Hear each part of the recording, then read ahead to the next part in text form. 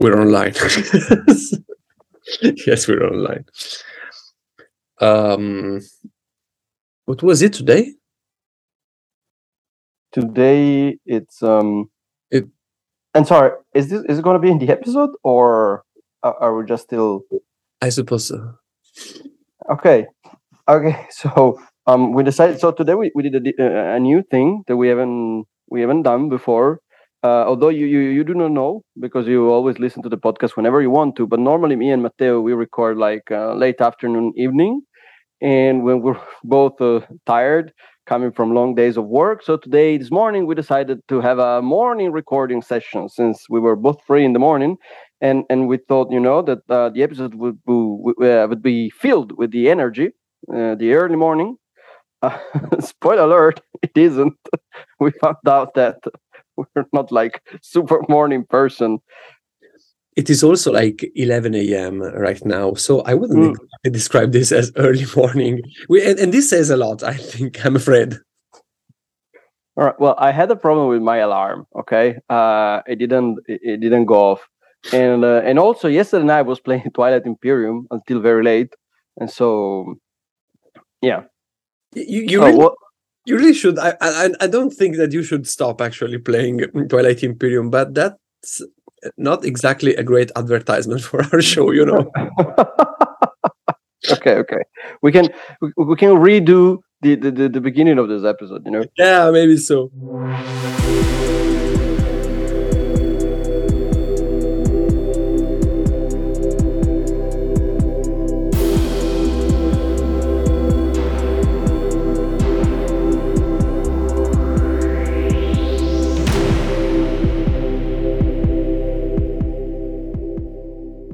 Hi everybody, and welcome to a new episode of Gaia Project, the unofficial podcast about the board game Gaia Project. I am Matteo El Temblo and I am Simone. Hi all, and today we're going to discuss a new faction. Well, not exactly a new one, but one for which we haven't done a guide yet, which is Inshallah, everyone's favorite chickens. Exactly. So I would just like to point out that I'm also playing Gaia Project. I'm not just playing Twilight Imperium. I've been playing Gaia Project live, so with the physical components of the game. When was that? Last week. After a very long time, I finally went back to playing Gaia Project online. And I would encourage everyone to do so again, because online playing is super cool. You meet a lot of very nice people and very strong players online. But if you get the chance, if you have a group of friends, it's always nice to go back to the all very squared buildings and all the wonderful components of this game. I recently discovered that there are some people, probably more than some, that actually have never played the game, the physical game, but they play Gaia Project. But since it was put on both Board Game Arena and on the official app by Digidice on Steam. Yep. Lots of people have started playing Gaia Project, and this is perfectly fine, of course, but they have never played the physical version of the game. And so I read it was a post, I think, on Board Game Geek by a player who said, okay, I recently tried the physical game of Gaia Project, and I am so grateful to the digital version because there is a lot of fiddling, a lot of stuff that you have to remember, things that you forget. And that put a smile on my face because, we have been playing years that way. So, guys, it really has never been so easy to play Gaia Project as it is now. No, to me, I was about to say to me that is astonishing, because Gaia Project is such a complicated game that I always wondered how people who have never, had the physical copy, the physical components of the game in their hands. I always wondered, how can you get into the mechanics of such a complex game just in the digital version of the game. But then again, I'm very old. I come from so when I was young, things were like, made of stuff, of matter, We used to play with cardboard and plastics and not exactly. And when I was young, so cars were pulled around by horses. Actually, horses were behind the cars, and horses were pushing the cars around. And that's the way I like it. 100% confirm. Dear listeners, if you have never been to Italy, you should know that here we have always put horses behind carriages and cars after that. And cars, yeah, exactly. Until the 60s, there were horses all around. I mean, full of horses. We used horses to push cars. That's a fact. Check it out on Wikipedia. You will find. The thing is that the two experiences are somehow different. Okay, online you can find very high level players, too high actually lately. Please don't play so good. That's humiliating. Still, the aesthetics of the physical copy of your board game is not cannot be beaten. Even if stuff like the power cycle is very impractical compared to the digital version. Yeah, exactly. Exactly. You have to physically move around a lot of tiny pieces that tend to, to sleep, and they fall to the ground. They roll, they go everywhere. But still, it's very, very nice. Right. Oh, speaking about physical versions of the game, I have recently fulfilled one of my lesser life goals, and I made the Pyaglogic t-shirts. I'm not wearing one. You could have said you are wearing one at the moment. I mean, nobody's gonna see this anyway. So no, I know, but that wouldn't sound, that wouldn't sound true. So no. At the moment, I am not. But it was like 2 days ago, stuff like that. I had one. I actually went around town with a Pyaglogic t-shirt, and I was extremely proud about that. Yeah, I think we all are. Of course, you can find the link in the description of the. I put them on a store on Tostadora. I'm afraid that this shop is not practical for shipping to the US. So please tell me. Please write at pyaglogic@gmail.com if you encounter like problems, and I will fix them. I will arrange with something else. The design is an original one, by the way. I made the design. Yeah, they're really nice. But the drawing was made by my stepdaughter, who is an illustrator, and so I'm very proud of it. It's very good. I was very happy with the final product. Both the t-shirt itself and the design came out very, very well. So I like that, and especially they will always remind you not to play Baltax, which is very important. Yes, so I think everybody needs a token reminding them of what a bad idea is to play Baltax pretty much in every settings. In this very moment, I am playing an online game, or turn-based one. I decided to join a game with random factions, like no auction, no rotating. No, maybe there was rotating, but anyway, it was like random faction. That's it. Take it. Go on. Out of my office. Whatever you get. So Chris entered the game, and he was given Taclons. Taclons are good. Another player, Salt, was given Itars by the game. Itars are not bad either. No, what were you? It was Slayer, sorry. Instead, the person who opened the game, Salt, got Firax. I mean, those ain't bad. It's Sectors and Gaia, but maybe not a great game for Firax. But what were you given, Matteo? I was given Baltax, of course. Yeah, I had a feeling. I knew where this was going. Of course, and there's the 3 points per Gaia below the navigation track.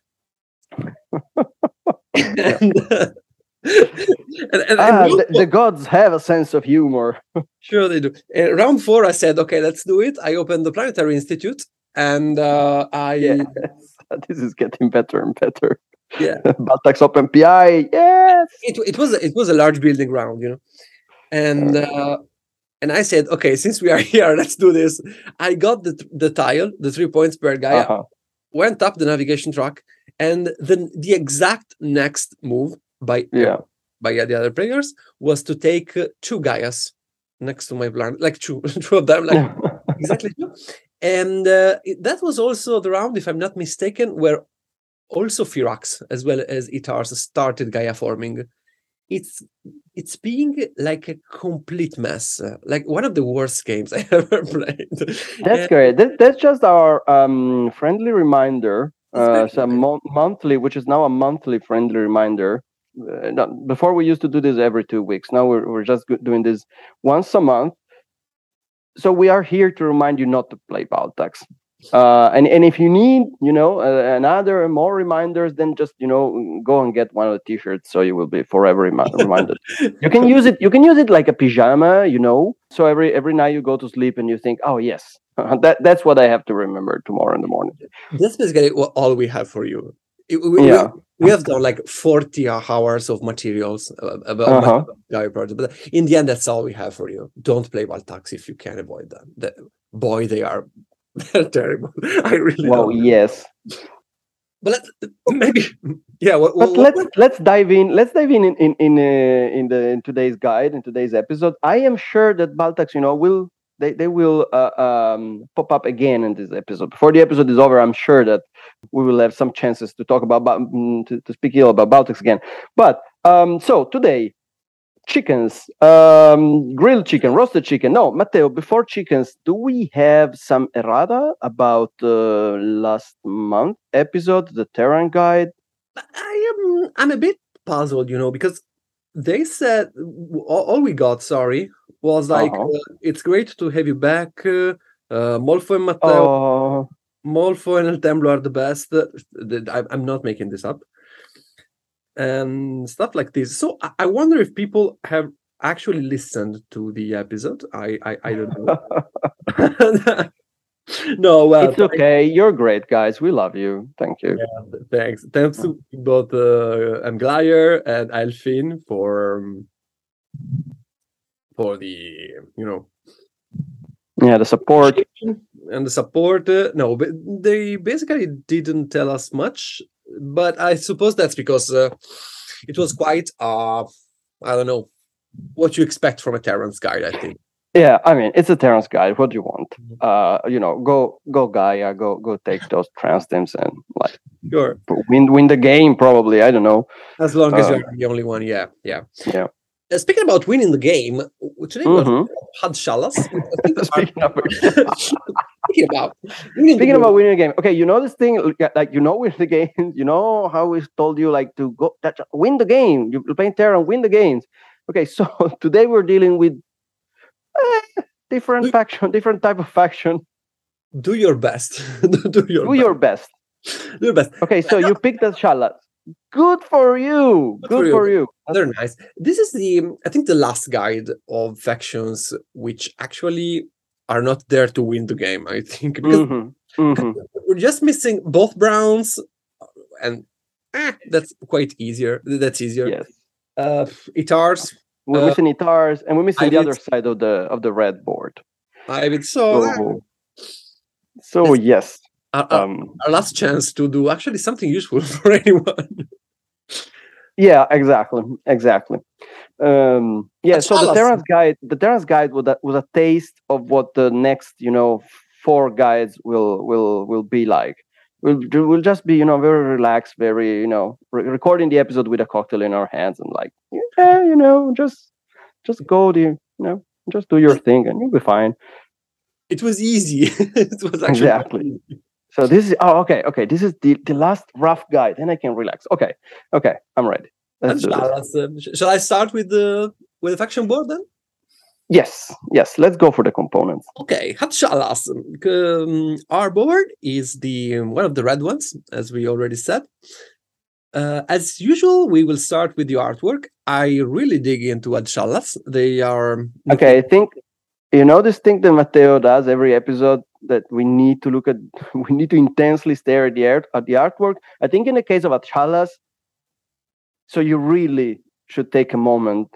So get up right now, go get your physical copy of Pygroja and stare intensely at the picture of Hatshalas, because if anybody has ever said that the artworks in Gaia Project are not good, well, think again. Here comes Hatshalas. Actually, Hatshalas are incredible, right? Because you can nickname them chickens or whatever, because they're basically bird people. They are humanoid birds. birds don't have, but they have both wings and arms. So they're not exactly, they're avian, but not exactly bird people. The artwork is nothing short of amazing. And the artwork is incredible. Look at the neck. That's not a neck. That's like the neck of the suit of the jacket that this Hadshalla is wearing, and it's striped. It's cream and red, and I am hypnotized by this artwork. I really love Hadshalla. So they're chicken people, and they are covered in, not only they're chicken people, they're covered in gold. They have, well, I don't have the names for the things in English that this bird person is wearing, but they have gold all over. So they have bracelets, they have like something of a necklace, I don't know, they have something on their face, it's all made of gold. It's beautiful. So the main thing of this faction is that, well, they're chickens and they have a lot of gold. They're rich, okay? Sort of a tiara on their head. Oh, tiara, yeah. That's not like, I thought it was a name for a dog, tiara. That's a word. Bravo, Matteo. You're welcome. But that's not really a necklace. Anyway, they're rich. Hadshallas are rich, and this is the. They had small vestigial wings. This is the theme of the faction. So it's a Euro game. Let's get serious and yes, cerebral. So let's look at other details of the board. Our initial situation with resources is the usual one: 15 credits, 3 knowledge, and 4 ore, which are all going to be better because of our income phase. The power cycle as well is nothing special. 2 power in ball 1 and 4 in ball 2. So the usual beginning situation. We also start with 1 QIC and economy 1. No other faction starts at economy 1, right? Exactly. We're the only faction that get this advantage on the economy track. Yes, which means if you just you started listening to this guide now, you never played Gaia Project before. So what's Gaia Project?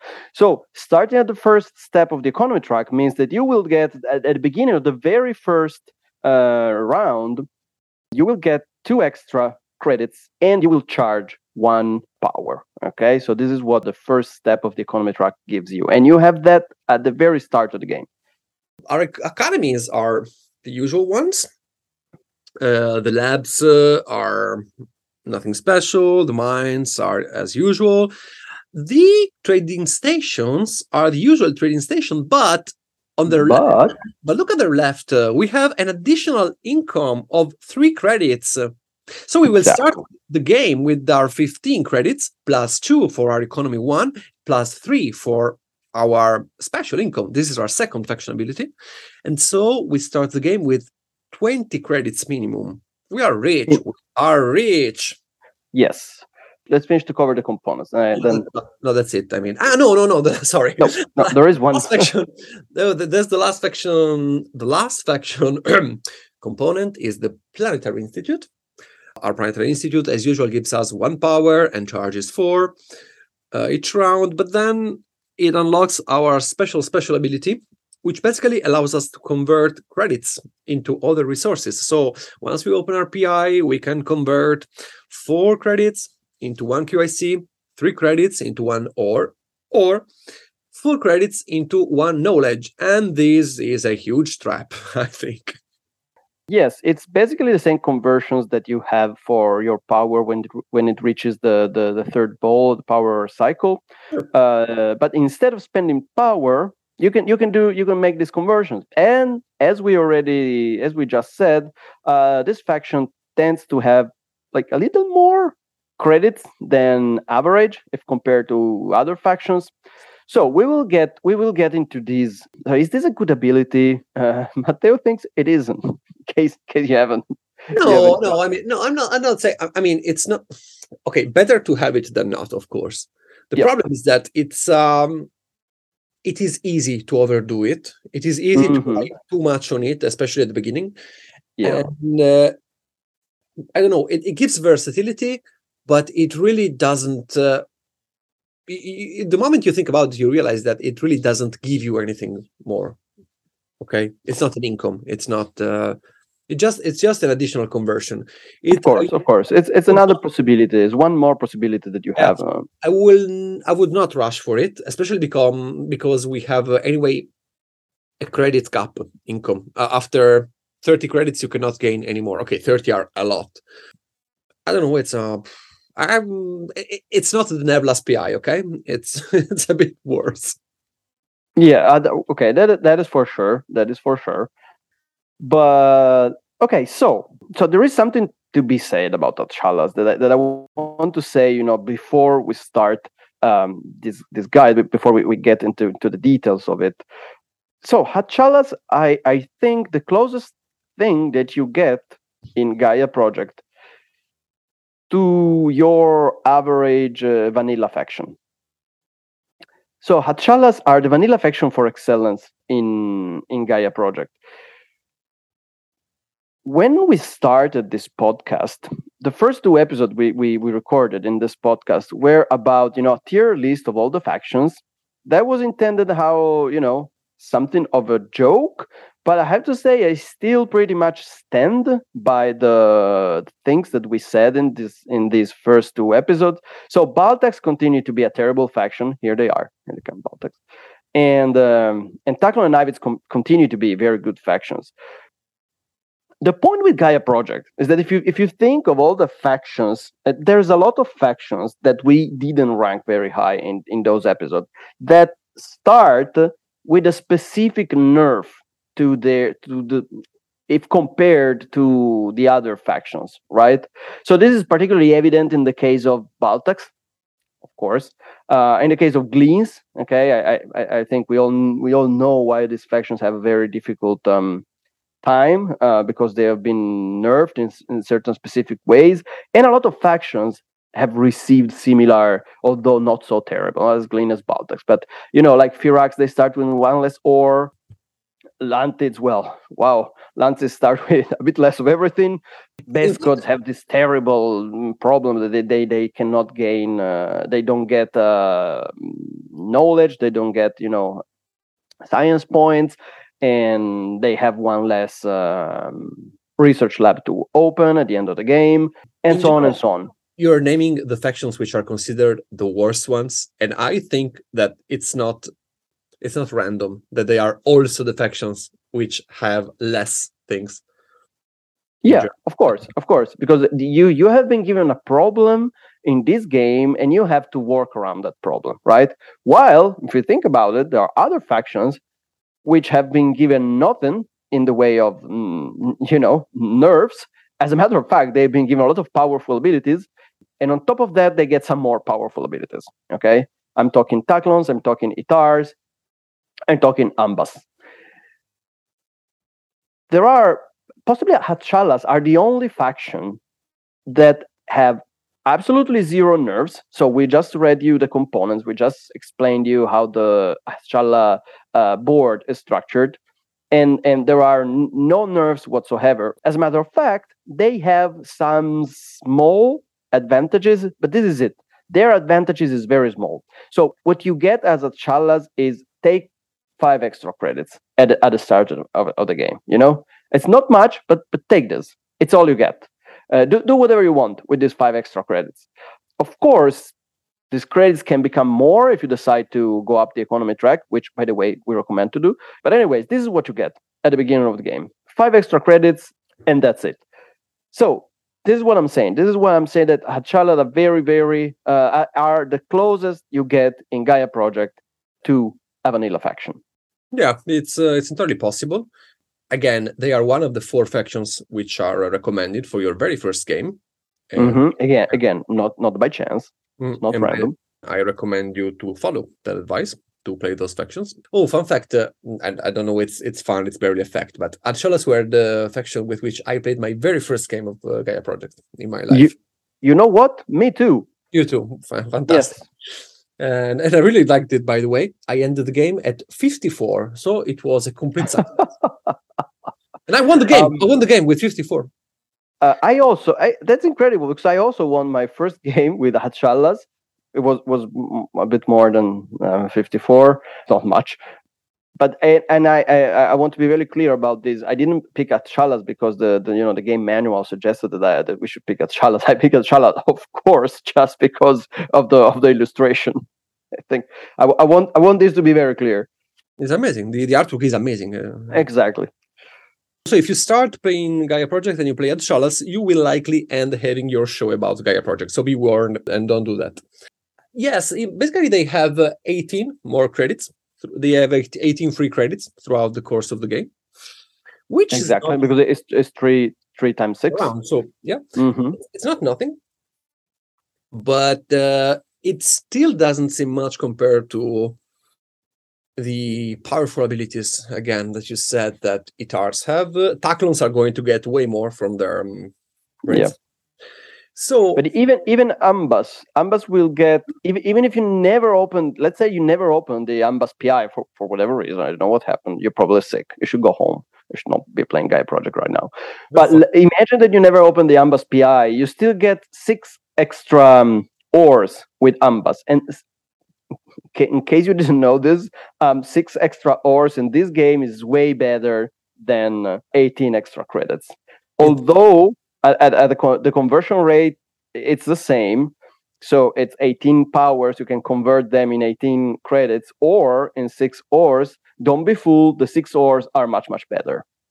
And since we're talking about rates of conversion, in theory, 6 extra knowledge is way better than both 18 credits or 6 ores, which is what Firax get. Now, yes.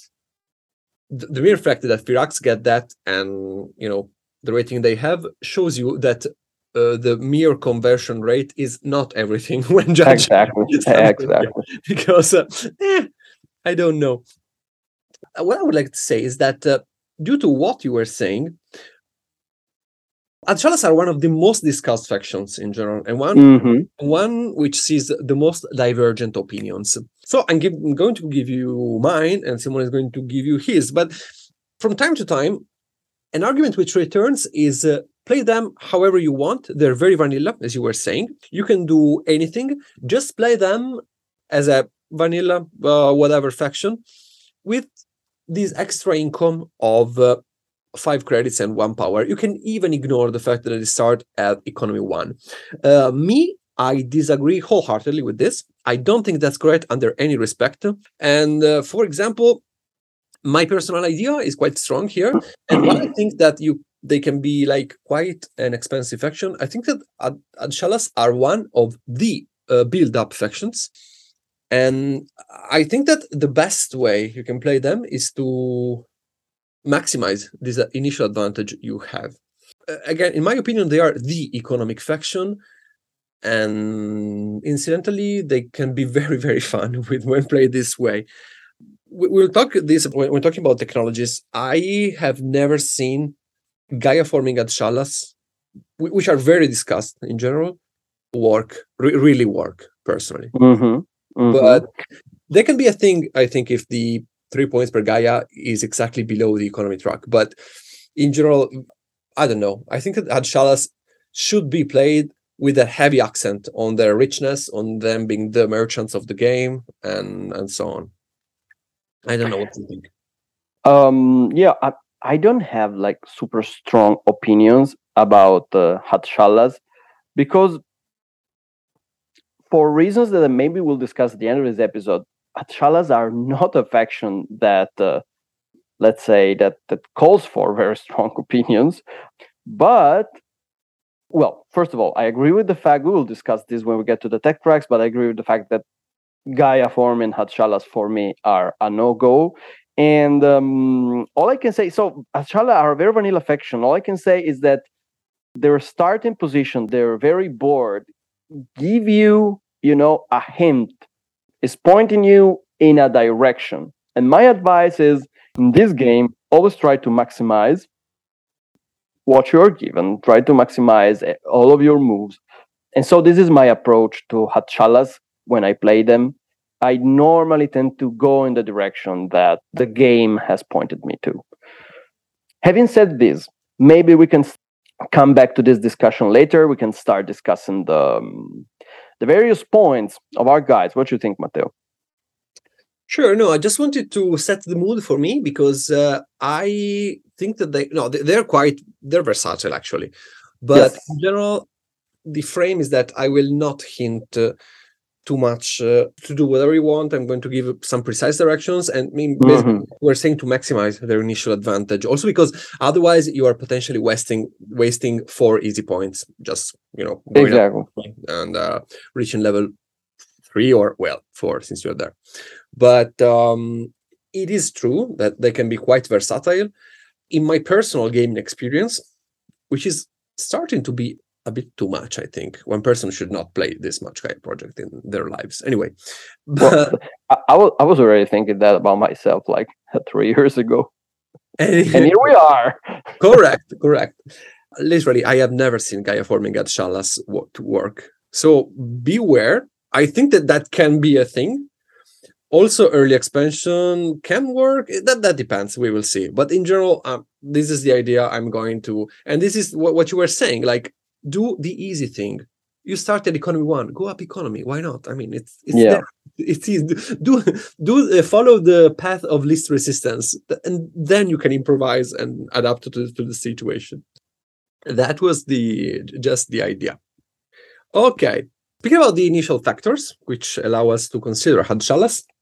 Yes, let's talk about the map. Let's have a look at the map.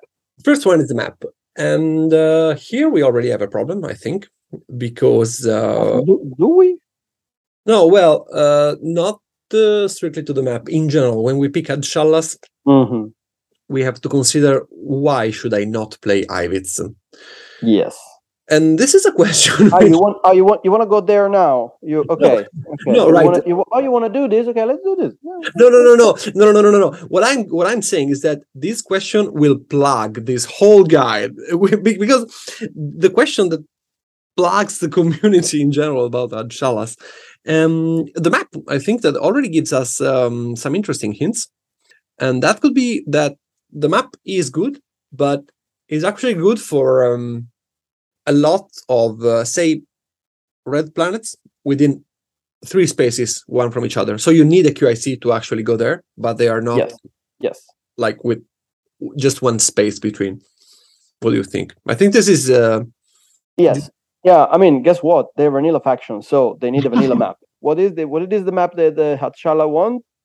They like, to have at least 1 planet within one red planet within QAC distance of another one, so that you can get there with just using your QAC. Also, of course, planets at a distance of 2 are very good. You won't get those very often, but Had Shallas in general do not have specific requirements as for the disposition of the planets on the map. Let me say this though. I think that from the first 40 episodes of this, 40 minutes of this episode, you already understood that we do not think Had Shallas to be like a super strong faction. So anything that comes your way, anything that can help you, any help you get, you take it. So maybe good map, let's say a map that has not just 1, but 2 planets, 2 red planets at QAC distance from your own starting planets, well, that would be really good, right? I mean, you can play Had Shallas in any circumstance. I'm not saying that you specifically need to look for that, but you can always do with some help from the Lord, I guess. I think that another element is that, the first one is the lack of the orange player. We have orange and blue. Usually, yes. I think that's because of how the planets are put on the map.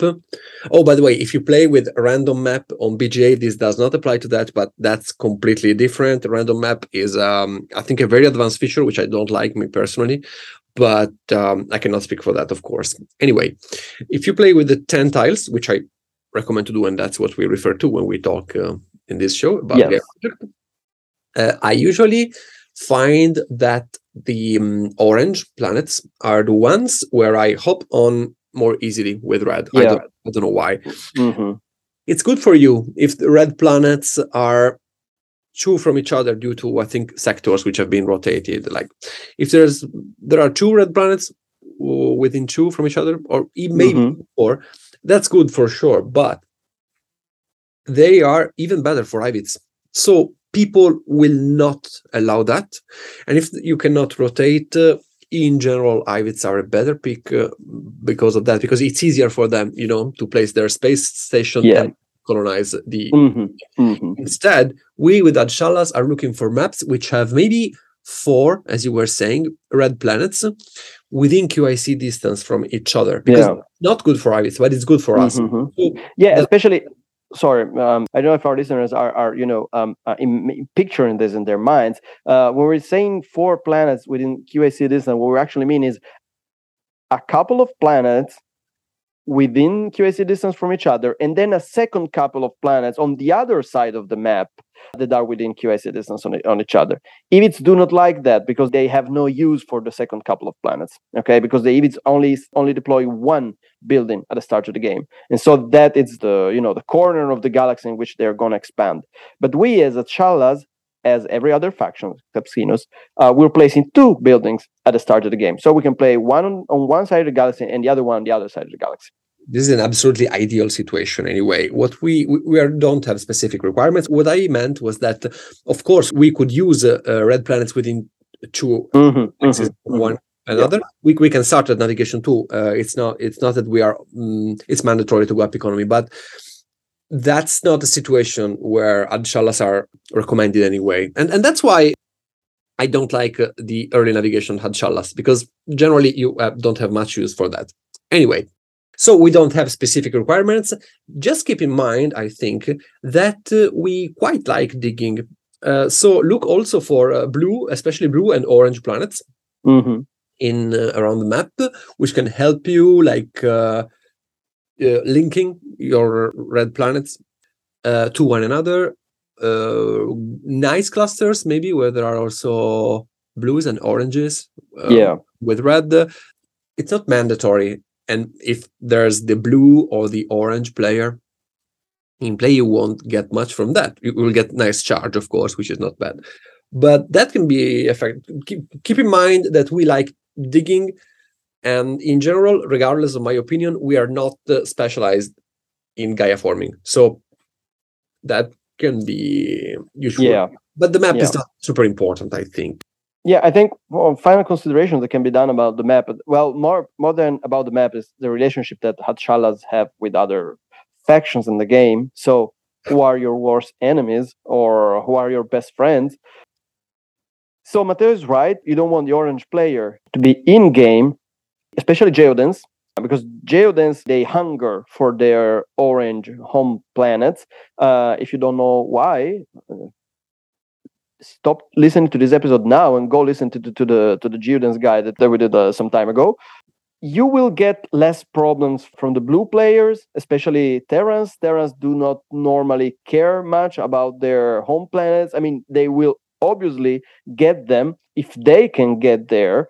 But hey, they're a strong faction, so they can get the blue planets, or they can play without the blue planets because they're gonna get all the transdims anyways. So Terrans are not as bad for your expansion on the map as Geodens are, I think.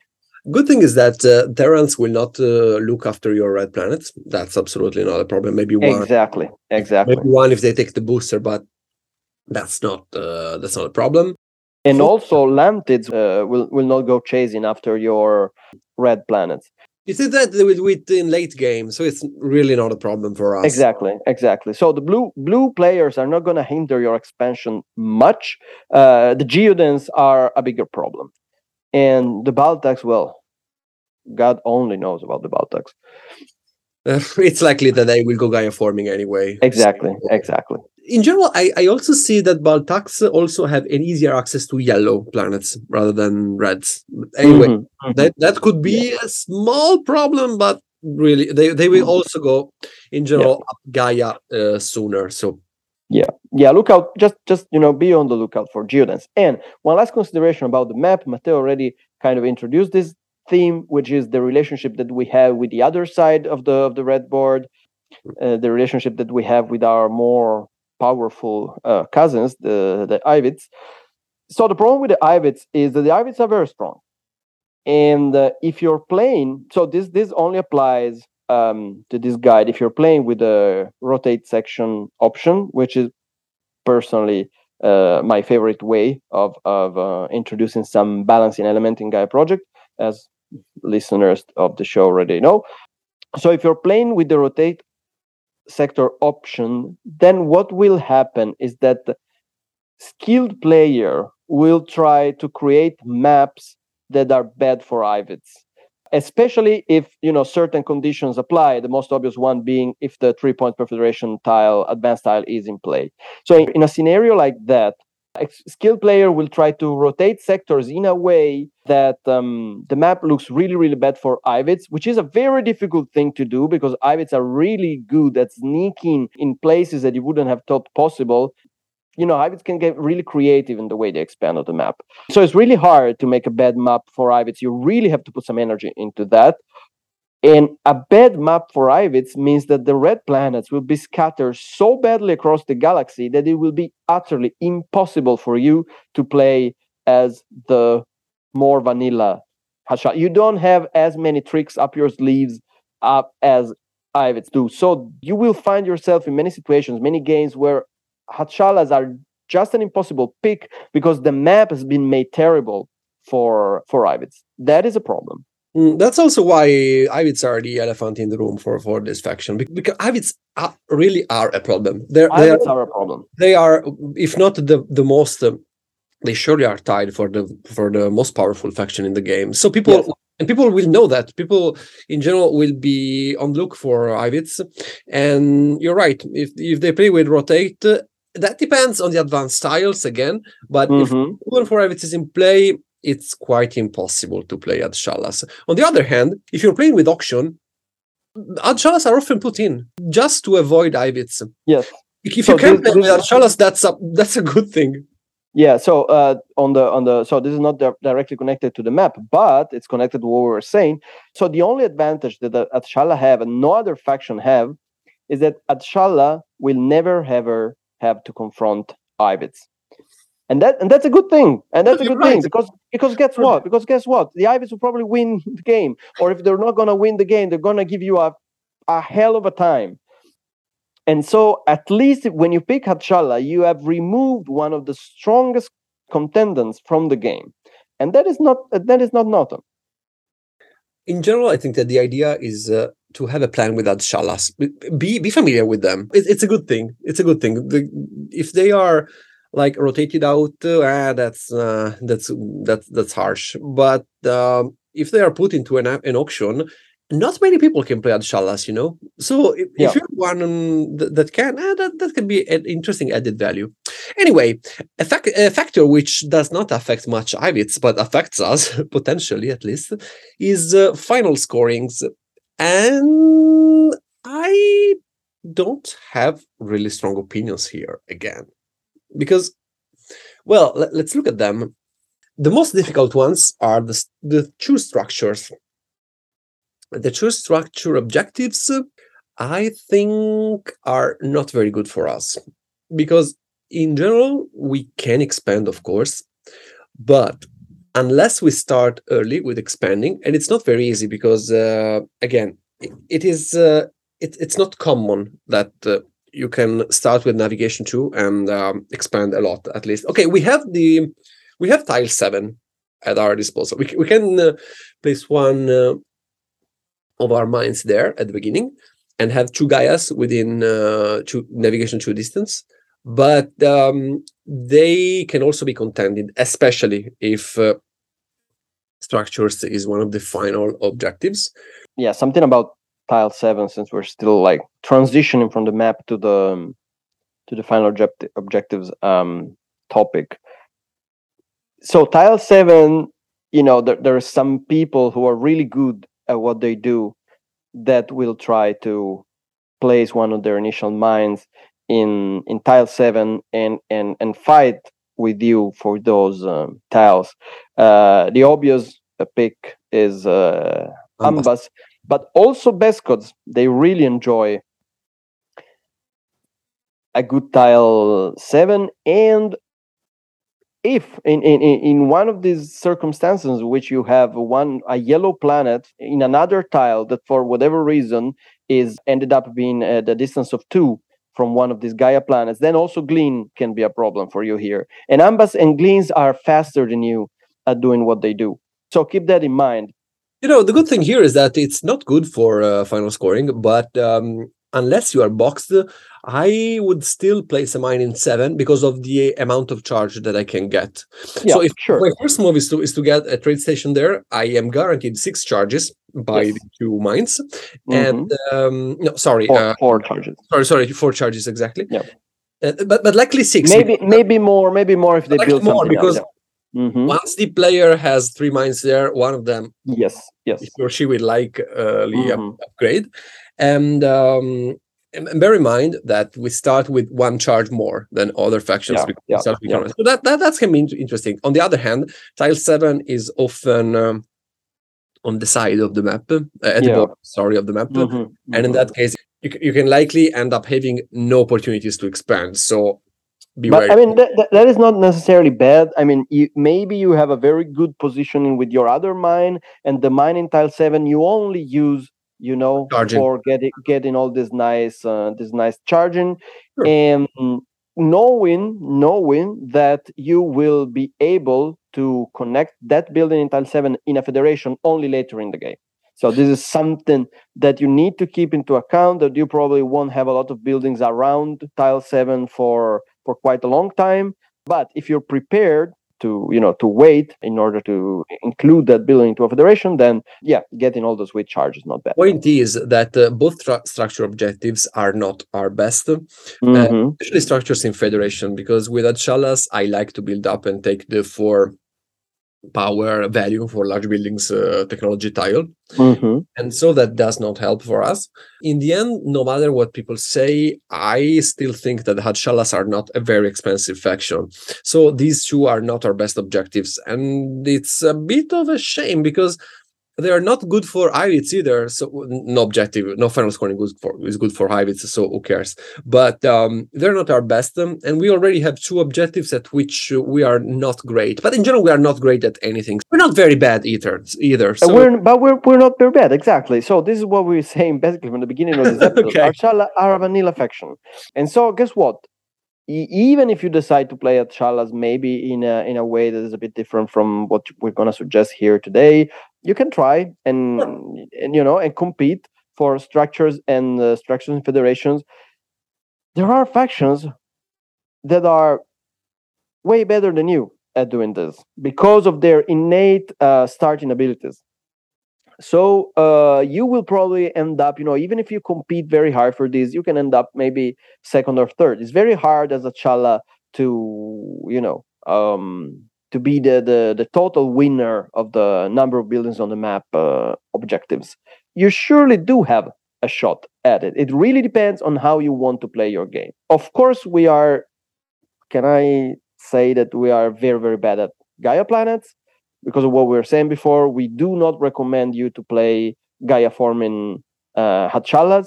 Well, we're one of the sections which can score like 3 or 4 Gaia planets in general. If we at some point decide, okay, let's go up the Gaia track, but we don't have lots of tech, so I think it's a bit of a waste.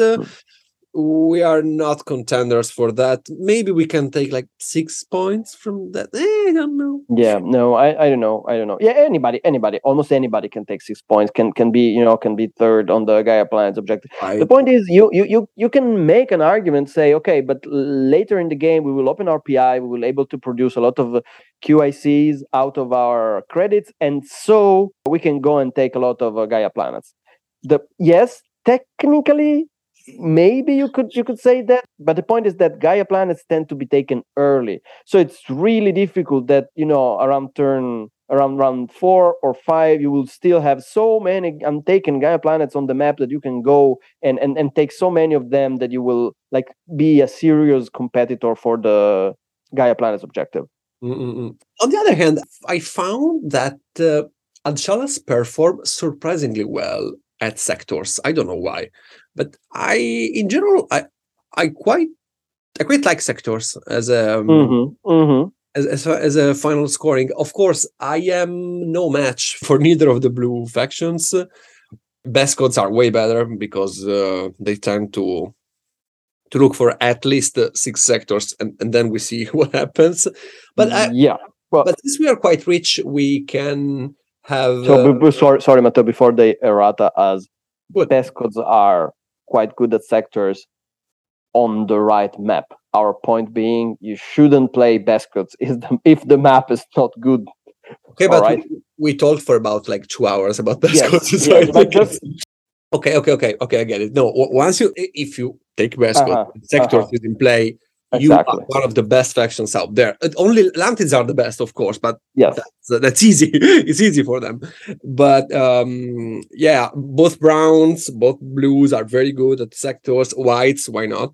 In general, I think that Adshalas are a serious competitor for that because we're rich, and so exactly. We can build mines late game and snipe maybe 2 mines, which are at 3 steps away for digging. Yeah. Again, we are not the best, but that's the frame of the whole episode. We are not the best at anything. There's one thing we are super good at, and I think 2 maybe, but we'll talk about them later. All right. Okay. So the point is that Adshalas tend to be a relatively resource-rich faction, and sector is probably the most expensive of all final scoring conditions because you need to be able to move around long distances. By the end of the game, you probably have to spend a lot of resources in order to get this to terraform not super terraforming friendly planets, and that has a cost, and being rich helps with that. Having said that, we're not the best. And the last objective we need to discuss is satellites. And guess what? We're just an average faction as satellites. We do not have any specific advantage apart from the fact that so we're rich. Maybe we get some extra ore here and there along the way, and we can convert those ore into power tokens in order to play satellites. We can also convert our credits into satellite basically at the end of the game when we open our PI. So yes, maybe we have this little help in the sense, but don't think you can compete with factions such as Terrans or even Firax are very good at satellites. Both Greys are good at satellites. Yeah. In the end, the same discourse goes for planet types. Again, we are the same was for sectors. We are good at late building, so we can. We have lots of planet types. We can going up both navigation and terraforming suits us. So yes, that's quite a good one. I think for probably the best one for Adshalas planet types. We are no match for like Nevlas or Geodens. Taclons, please smash us. But again, we're not bad. In general, I would say do not play Adshalas if Gaia Planets is one of the 2 main scoring conditions, because as I have repeatedly said by now, you need some help. Try to help yourself.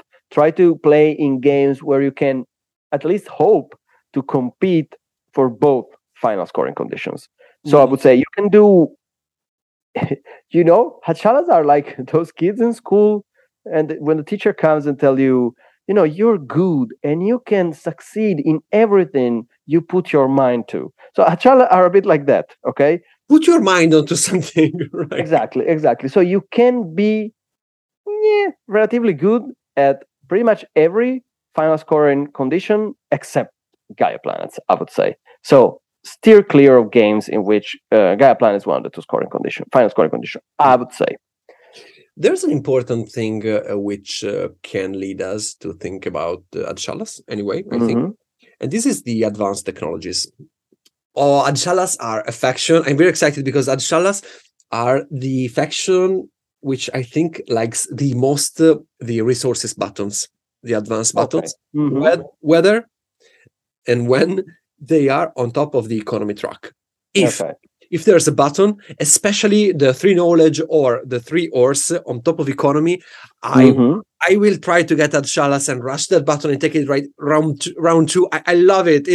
They're a good faction for this. I think they're finally they can shine. Finally, these tiles can shine. I don't know if you agree with this, but yeah, it's just fun that you mentioned the 3 ores and the 3 knowledge buttons, because with Achalas, if I can, I really like to also get the 5 credits 1 CIQ button, because that button, it's better for them than it is for any other faction.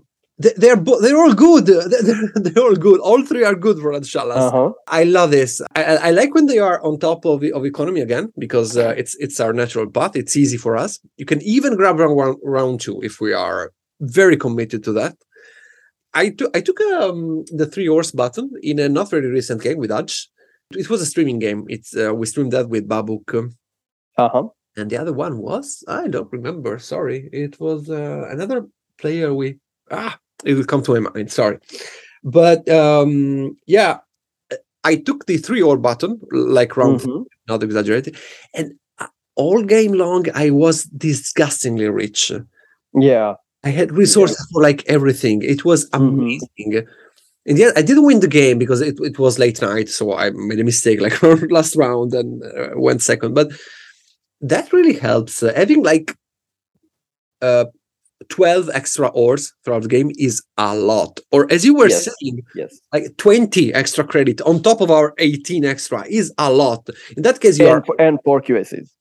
And 4 QSCs. In that case, of course, you have to open your PI once you have the tile, because that's a lot of versatility. But I think that this is the first case of our series where the resource buttons, advanced tile, say, okay, go for these factions. Go for these factions. Sorry, they're very good. They're all very good for them, especially on top of economy. I don't know where else, because like I don't feel like rushing. I don't know, terraforming, or even navigation. Maybe science. No. I would say economy. Well, again, okay, we will discuss technology tracks maybe later. Do you want maybe to quickly review the other advanced tech tiles in the game? Is there anything that we particularly like or that we particularly dislike? No. In theory, we like the 3 points per trading station, but in practice, I have never got much use out of that tile. So I don't know. That tile has a bad timing in general. Yeah. The problem is with that tile that we like our trade stations. We're probably the second faction in the game which likes their trading station the most. The first one being Firax, of course, but we can do a lot with those credits. But you know what? Trade stations suck. That's the problem. They are the less efficient building in the game. To resources. They cost the equivalent of 9 credits, and at best, the 4th one will give you 5. So even the last one will take 2 more rounds to repay itself. And this is the problem with trading stations. And this is one of the reasons why, if new players, at the beginning of this episode, we say, guess what? A lot of credits are not as good as a lot of ores, the equivalent amount of ores. And this is one of the reasons. And we are the faction which gets the most out of their credits. And gets the most in general. This is why this should really help you understand how much trade stations suck. And there's another thing about trading stations. Achalas, they do like their trading stations more than the average faction. However, Achalas have the same constraints as any other faction in the game, and that is they want technology tiles and they want to go up technology tracks. And in order to do that, guess what? You have to build research labs. And research labs are much better than trading stations. So you can say, oh, okay, I'm going to take Firax, I'm going to take the 3 points per trading station, advanced tech tile, and there will be a lot of trading stations, and I will make points out of that. Yeah, that's not really how it works, because you need the resources to open your research labs, which in the end you want to do. So you have to invest resources in opening research labs, which means less trading stations. And also, every time you open a research lab, you close down one of your trading stations. So that tile is good for Firax, because Firax get to do both things at the same time. So that's why I think Firax are the only faction for which that tile like really makes sense. But like an early rush for Achalas to go and grab that tile, that really doesn't make a lot of sense. Don't get me wrong. I would take that if it's there. If I don't have much else, this echoes a bit the discourse you made for Geodance. We're not that great. Anything that can help us is good. Even the I don't know, points per planet types is okay. The point is that 2 points per Gaia is horrible. But yeah, also the mine ones, 3 points per mine, that's okay. We're quite rich. We can build in the late game. 2 points per mine, of course. Do your best as always. 4 points per trade station, that can be really great. The problem is that if the 3 points per federation is in play, there likely won't be at Shallas, because that's the tile for Ivits. So it's hard. The other ones are okay, but what I want to stress here is that really the resources button on top of economy, to me, scream Had Shallas. They are very good. I don't know exactly why, but if you insist on this being rich and you get even richer and richer, you will have a great time with Had Shallas and will not regret not having. Because you're pushing the direction that the game is, it's pointing you at. It's showing you. But in general, as far as point tiles are concerned, I agree with Matteo. Like take what you're given. Okay, so you don't have any specific relationship with any specific point tile. So what you need to focus on is where can I get in the end, if you play a good game, you can get points from the different sources, and in the end you don't need to score that many points out of an advanced tech tile. You can take something for 12 points. You can take 2 points per mines with 6 mines in play because you're in a rush and someone is coming and it's now or never. Yeah, take it. The example Matteo was giving you, 1 point per planet type, that's a very good tile for Had Shallas, because that's not normally very sought after tile. And I remember winning a game with the Chalas using that very tile and scoring an absurd amount of points, which is not normal at all for 1 point per planet type. But I remember doing that in an Achala game, especially if you can take that early. We'll get to this, but maybe if that tile sits on top of economy, then you will probably not get a lot of competition on economy because nobody really wants that tile. And maybe you can make that shine, because as we said, you're not that bad at planet types if you set your mind to it. The fact is that we are so good at rushing the advanced tile on top of economy, both because of positioning and because I think we still like to build up. My favorite with Achalas is still the that we have this advantage in general. Any tile on top of economy is a bit better for us because we can get it earlier. Exactly. And there is another advantage that we have in that respect, that if there is a good tile on top of economy, and for whatever reason you're playing at Shala, I don't really know how that happened. It means that your main competitor, is it's out of the game. If are better than you at doing this, but if are not there because you're Chala, you're red, and so you really have an advantage on that. I still wouldn't play Hatshalas if there is like a super good technology tile on top of economy, because then you will get competition, which of course, if you want to, you can get there before other people, but that does not automatically mean that you will end up getting that tile, because you still have to form a federation, you still have to find the resources to open an academy or a research lab, and maybe other Reacher or other factions with different abilities, or maybe just a better positioning on the map than you, will form your federation before you and will steal that tile from you. So beware. So you're good at taking the tile that sits on top of economy, but it's not like you're not Ivits. You're not guaranteed to take that tile. You know what I don't like, actually, is the 3 point per lab, which is weird because it's one of my favorite advanced tech tiles. But it's a tricky tile. And it is. In general, I don't like... no, it's not that I don't like my labs with Achalas. It's that I like to open my large buildings, especially my academies, with Achalas. I can, for example, start the game with the 2 labs. Sorry, okay, 3 labs would be amazing, but it's impossible, I think. But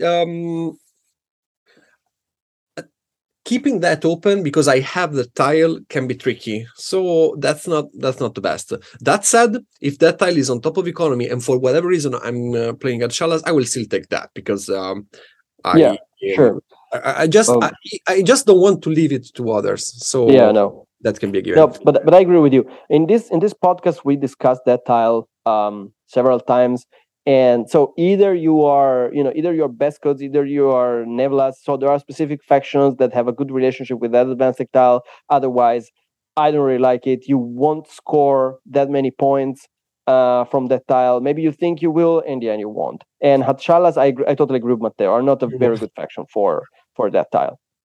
So I think this is it for advanced tile. Maybe okay. There's obviously 1 ore and 2 points per sector, but they are generally respectively bad and good and situational in general. So I would just like to add that so because of all the reasons we just discussed, maybe the advanced tactile that give you points instantaneously at the end of the game, they're not the best for you. So if you see that on top of economy there is a tile such as 5 points for federations or even 4 points for trading station, is your advantage on the tempo on the economy track is going to mean very little because you normally want to go get these tiles late in the game, maybe around 5 if not 6, and by that time there will be a lot of people already that has got on top of the economy track as you have. So yes, either you're prepared to take one of these tiles scoring not an ideal amount of points, which I'm not saying it's a bad idea. Just keep that in mind. It's not like you will have the time to score 20 points out of the 5 points per federation tile. That's not going to happen. So just keep that in mind. No, but you could, but you couldn't get like 12 extra knowledge from the 3 knowledge buttons. So that's where exactly. That's why the buttons are good because you're good at taking them early. I would say. So, what do you think, Matteo? Just let's discuss this. Do you think that getting the buttons in round 4 is still good enough to invest in them, or it's either round 3 or nothing at all? In general, the floor is yours. No, in general, I don't think that's great. It at that point it becomes very hard to answer in a vacuum, because we are aiming for the usual 3 federations. So we are not a faction which is particularly great at federating, even if I have made 4 federations with the Shalas because. Since you are okay, this is where also the extra resources help. Since you can build lots of structures more and maybe get the top of economy, you have lots of extra resources which can allow you to build 4 federations. But in a vacuum, I would say no. But that depends. Yeah, it's a weird question, because since we are at Shalas, we are so good at going up the economy track and building up. So opening an academy, and our trading stations, even if they are not great as we sell, but we tend to upgrade buildings. So I think that we are so good at going up the economy track that we can take those tiles as early as around the 2 if the situation is ideal. But I would say it's almost a guarantee to grab them around the 3. So yeah, I think round 2 is maybe a stretch. Maybe you can do that, but in order to do that, you really have to give up something else.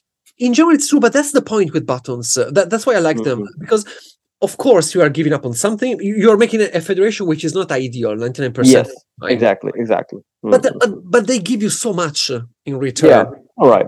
Yeah, that can be fine. That's the exception in general. So I will likely give away some points, like 3 point per federation. I grab it round 3, even if I can grab it round 2, because I don't care to get like 3 more points, but scrambling up my federations. Yeah.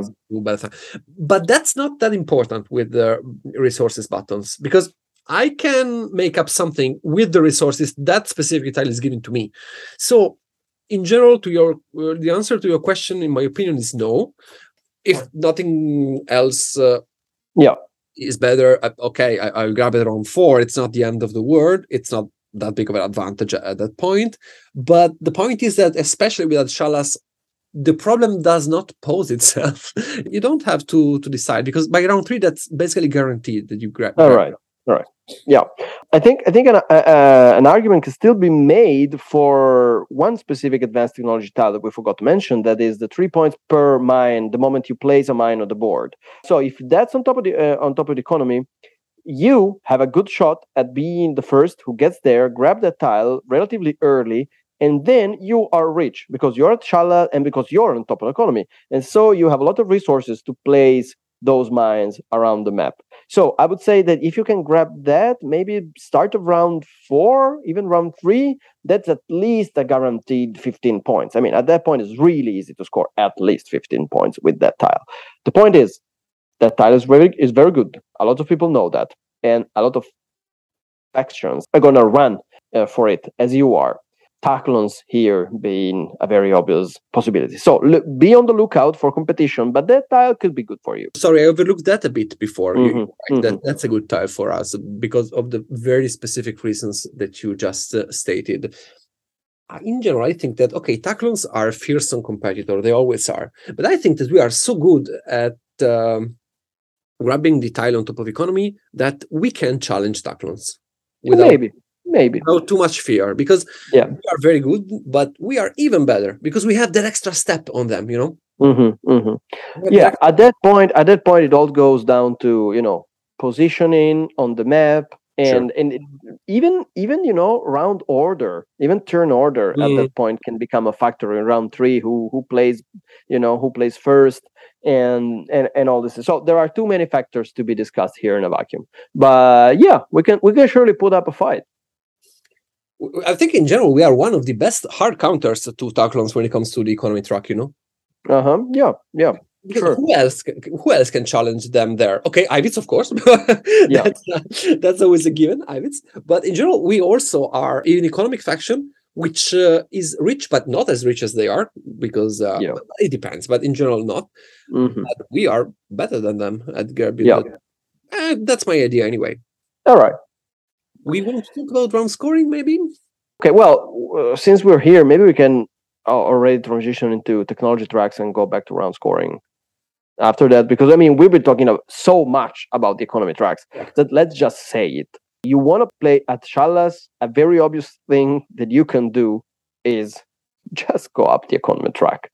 So a very classic Atchalas start is you build your academy, you take 3 steps up the economy tracks, and by the end of round 1, you have 4 extra credits, 2 extra ores, and initial charge of 4, which is really, really a lot. You're going to be filthy rich entering round 2, especially with your 3 extra credits on top of that.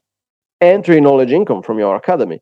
If you manage to get one of the boosters that give you 1 extra knowledge, round 1 or round 2, you already have another step on another track at the beginning of round 2, and you will probably have enough resources at that point to build another research lab.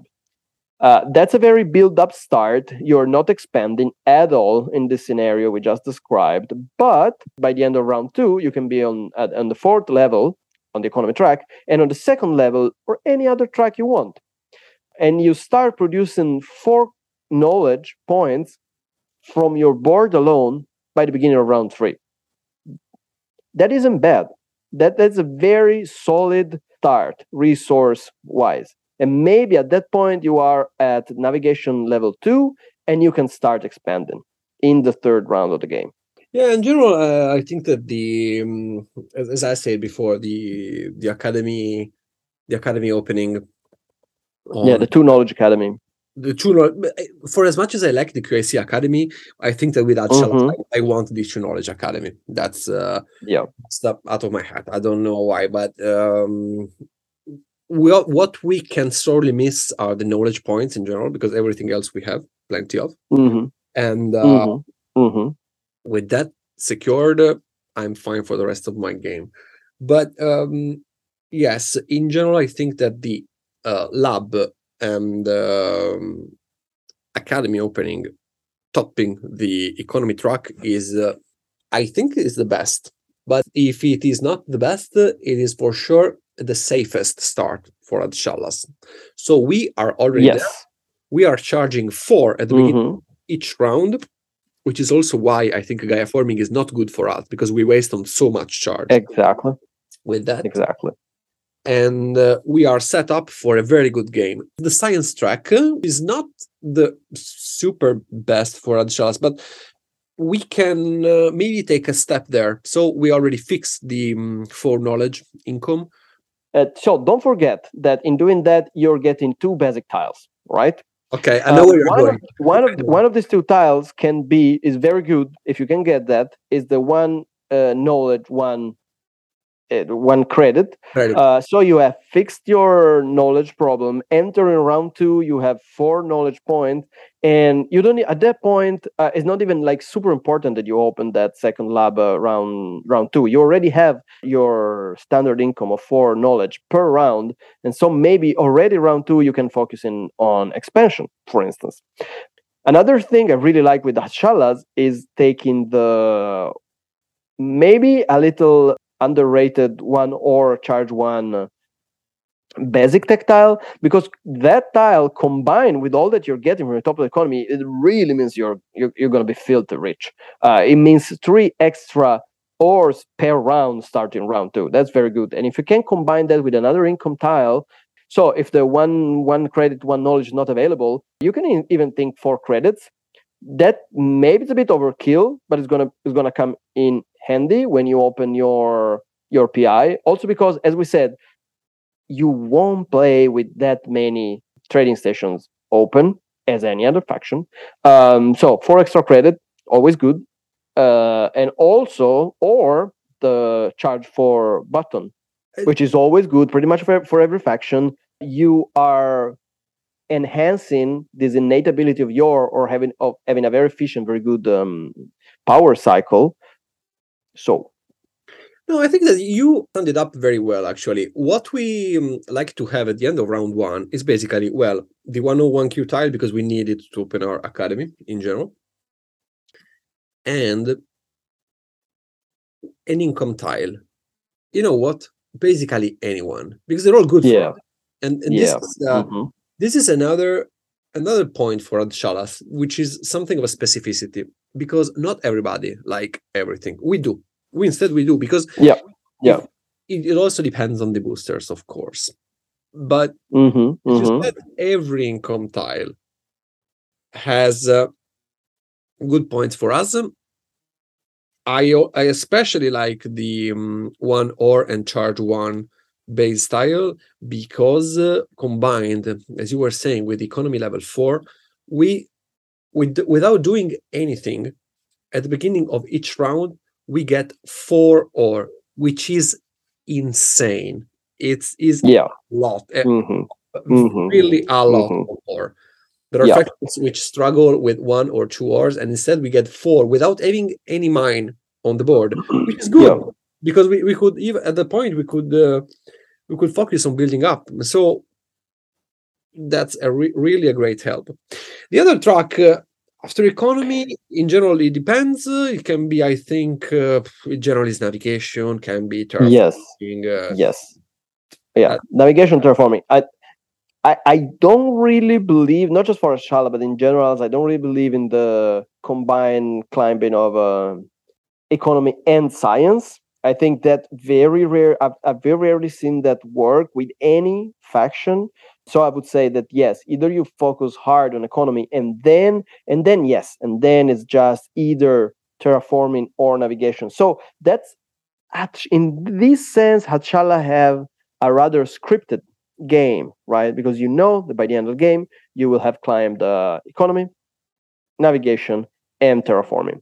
Maybe you're gonna top one of these 3 tracks, maybe 2, something like, very unusual happened. But basically, these are your 3 tracks. There is a different approach to Adshalas that some people have, that is saying, all right, you are already richer than the average faction, so that's an advantage. So you don't have to worry about resources, as much as other factions do. So use that advantage.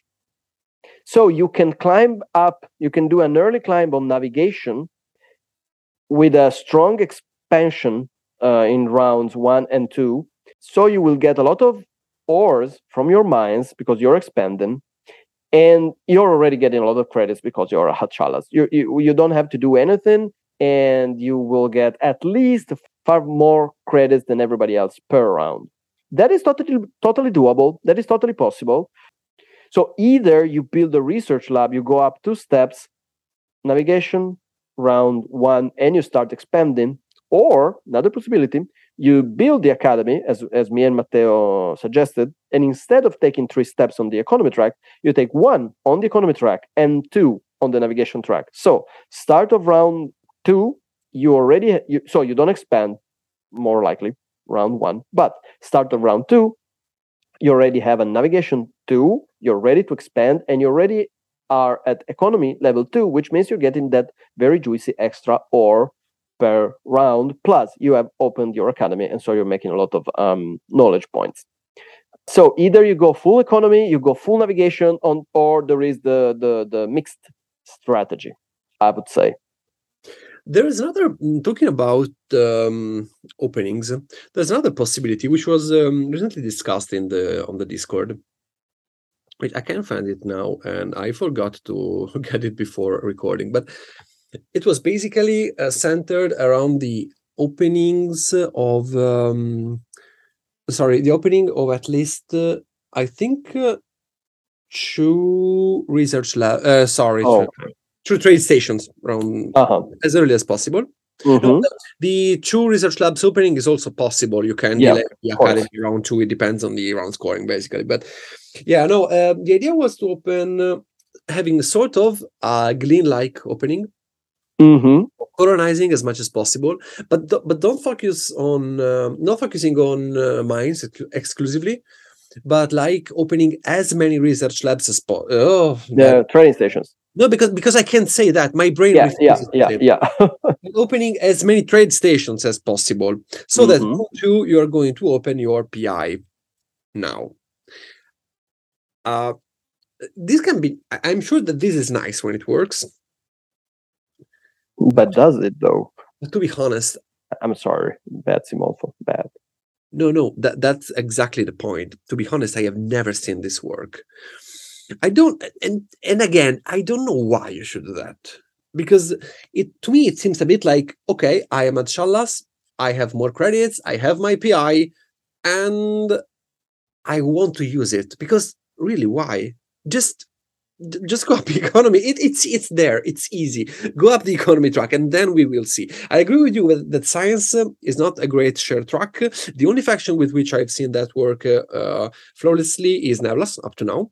Both the science and economy, and also Lantids. Sorry, are Lantids and Nevlas, but the 2 factions are lots of similarities in my opinion. But yeah, generally those are the 3 tracks we are going to climb most often. QIC is a possibility. It's very situational. It depends. In general, I like to go up terraforming. It's not a given. Again, we are flexible in this, but I wouldn't skip on climbing to economy as early as possible, even if navigation 2 is a possibility, of course. Yeah, and sorry, as far as the early PI strategy is concerned, I really have to push back against that, because if your plan is to build as many trading stations as possible round 1, and then so round 2 you open your PI, and so each of these trading stations is giving you, well, how many trading stations can you realistically hope to open round 1? Let's say even if you open 3 trading stations round 1, I don't believe that. I do not believe that. I think 2 is a more reasonable. But my point is, wow. and three are a lot. Three are really a lot. So let's say that you open 2 in a couple of mines. And then, so the idea is, okay, I'm going to get a lot of credits out of these trading stations. Actually, you're not, because you are opening your PI. And so one of these trading stations is going to be closed anyways. But start of round 2, you're going to have, you're going to have a lot of credits, because if you have 2 train stations open, you have 7 plus another 5, so it's 12 credits. It's okay. But my point is, and then you're going to convert all these credits into ores, because hey, I opened my PI, so I'm going to use it. So my point is, why didn't you open a mine? The mine is giving basically the same value, but it's giving you positional advantage, which is so much better than just, getting an extra credit from your second trading station. It does compare in the slightest. Also, if you have opened your PI and trading station, that means you didn't take a lot of advancement on the economy track. Basically, just 1, probably. I don't know if the idea is not to open even a research lab round one, which doesn't really make sense to me. But if you do that, you're not gonna get a lot of money out of the economy track. And so my point. So, and this is final. Early PI with Hatshalas is just a bad idea, because you don't yet have the fuel to make that work. And if you are sacrificing A, map advantage, and B, tempo on the technology tracks. That's the worst. In general, though, I don't want to dunk against the PI. It's not bad. No, I don't want to say the PI is bad. I'm saying round 2 PI is bad. By getting it early, the problem is that it doesn't grant you any income apart from the charge for, the which is not enough. The Glean's PI is way better under the point of view of the income. Yeah. Have you heard that? Have you heard what we just said? No, the Glean's PI is better. And I stand by that. It's way better. It gives you 1 ore, and the Federation, which gives you money back. That's way better. And it still is, as an understatement, it's not one of the best ones in the game. I'm not following our usual order, but since we are here, I just want to say something which we can expand later. But I want to say something really good about the PI of the Hatshalas, because do not open it early. The tracks are those we talked about. I think it's obvious by now why we do not think that the Gaia track is a very good option for Hatshalas, because you are in Gaia. If you start Gaia forming, you are giving up on that super good power cycle that you now have, because you've been climbing up economy.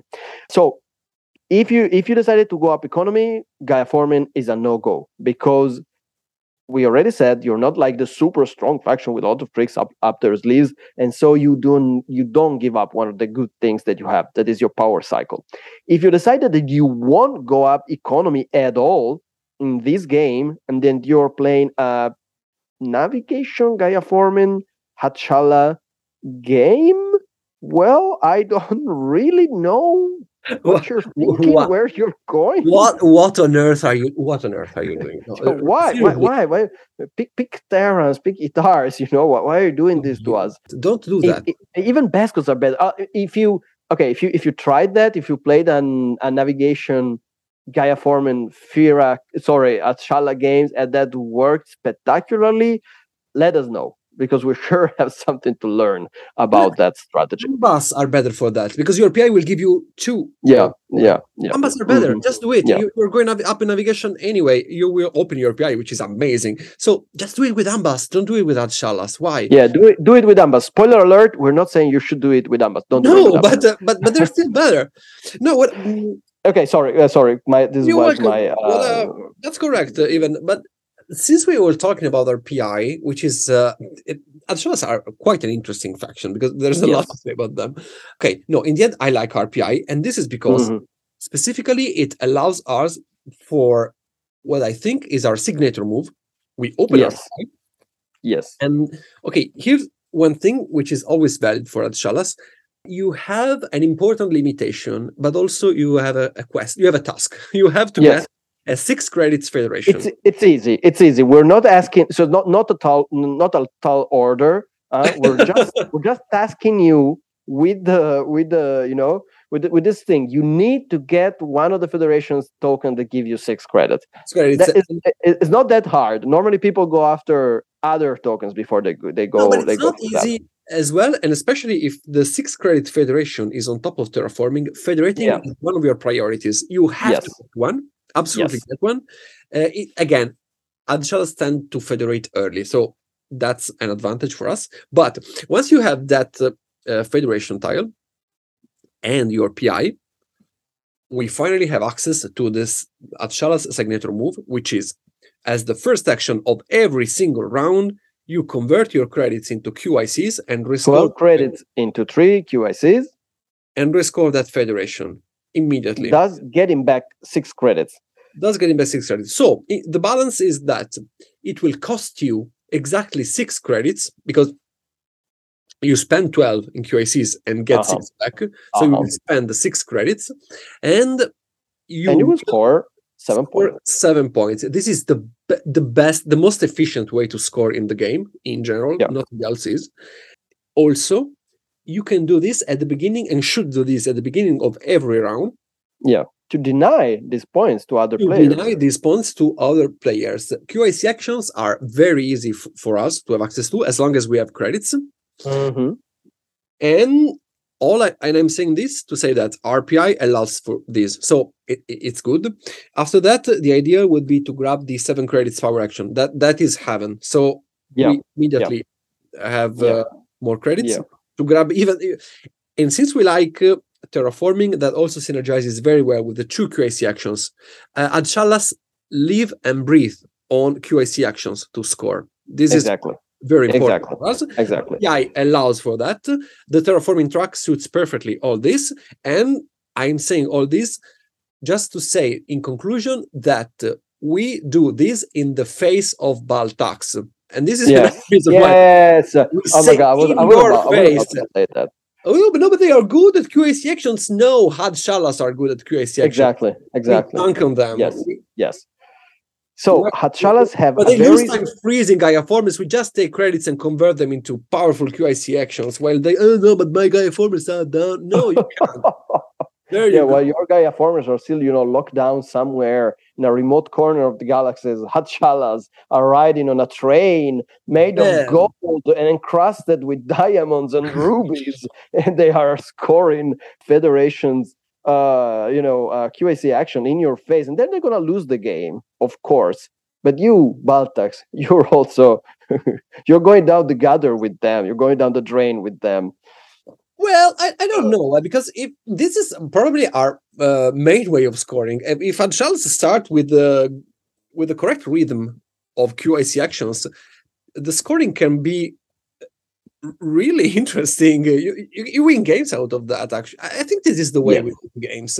And also, never forget that also the 4 QAC action is an option, and that can be often really important, both for advanced and not technology tiles. But the best thing is to deny the rescore Federation action to everybody always, which will have them very mad at you at some point. But that's not a problem. And well, if you get at least one of those 2 actions, better 2 each round, that starts to be hard to overcome for other players, Yeah. All right. So as you can hear, Matteo is very enthusiastic about this whole idea.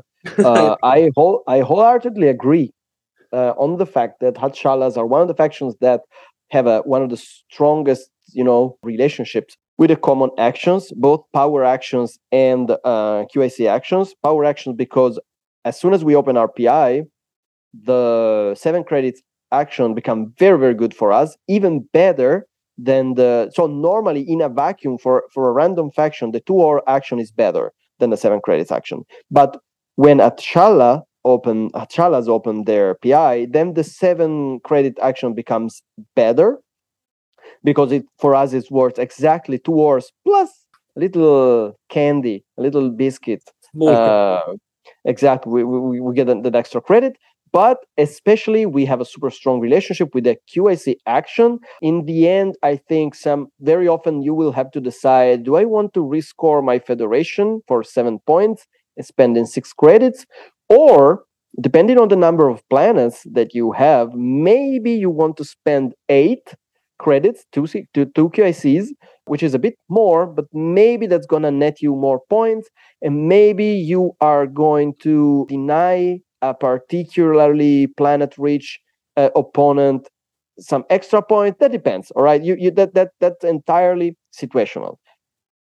However, so we started this guide saying that Ashala like are not super strong factions, and now it might seem like we're saying, oh, but this is super good. Ashala can do all the tricks with QACs. It is true, they can, they do. I think it's very difficult to get both QAC action every turn. This is for two reasons. The first one is that people will contest at least one of those normally, especially in coming round 5 and 6. And so that's hugely dependent on turn order. So that's another very important thing for Atshala. They always like to play first or second in order to be able to get at least one of the two QAC actions. And the second reason why it's hard to get both of them is that because, okay, you are rich, but you are rarely that rich. So that's a total of, even if you get 6 back, that's still a total of 14 credits. And then you're still supposed, to do something with your round, maybe build, maybe expand. And the bottom line, my personal bottom line here is, and so I'm gonna say this beforehand. We're not at the end of this guide yet, but I'm gonna say this. Very often for Hatshalas, this is too little, too late.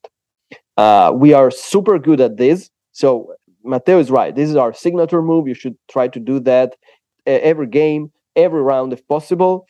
But at the end of the game, we're not gonna score great from advanced tiles. We're not going to score great from end score objectives. And so in the end, guess what? We will end up in the range of 160, 170. That is the ultimate doom of almost every Hatshala games. Meaning that it is possible that it's a weird game. No, it's not a weird game. It's just one of those games where nobody scored like a particularly high score. And so you win. 172, you win, congratulations. Or most likely there is a better faction at the table that has scored more than 170 and you're second or you're third and you lose. This is my final takeaway with Atshalas, which I'm going to not at the end of this episode. I don't know why, but the point is Atshalas are rather good at scoring. They're rather systematic to score 150, 160, 170, but I rarely see Hatshalas go bigger than that, and that I would say is their main limitation. Okay, I can't say I agree in general. Okay, they're not explosive in scoring like other factions, but personally, I consistently think I score more than that. But still, 170 is not that bad. To be fair. 170 is not that bad if you can get there, and if that really depends on how the rest of the table is faring. Sure. No, my point was more than absolute scoring, which is not a great indicator. Again, is that okay? First thing first, these are the reasons, the QAC actions, why I think we should bank credits from one turn to another. So grab this 7 credit action. It's not as efficient as the 2K action, but here comes the versatility point of my idea. Bank them, open your PI like by round 3, 4. 4 is more likely, to be honest. And my point was, if we are going to win the game, we are going to win it through QIC actions. They are decisive, I think, for Atshalas. Yes. Of course, that's not the only source. You have to do everything, but they are the reason why we bank credits. Actually, we can do anything with our credits, but if you spend 16 credits for one technology advancement, that really has to count. It has to be, I think, the top of a track or something. But if you spend 6 credits to score 7 points, again, there is absolutely no more efficient way to score in the whole game. I agree.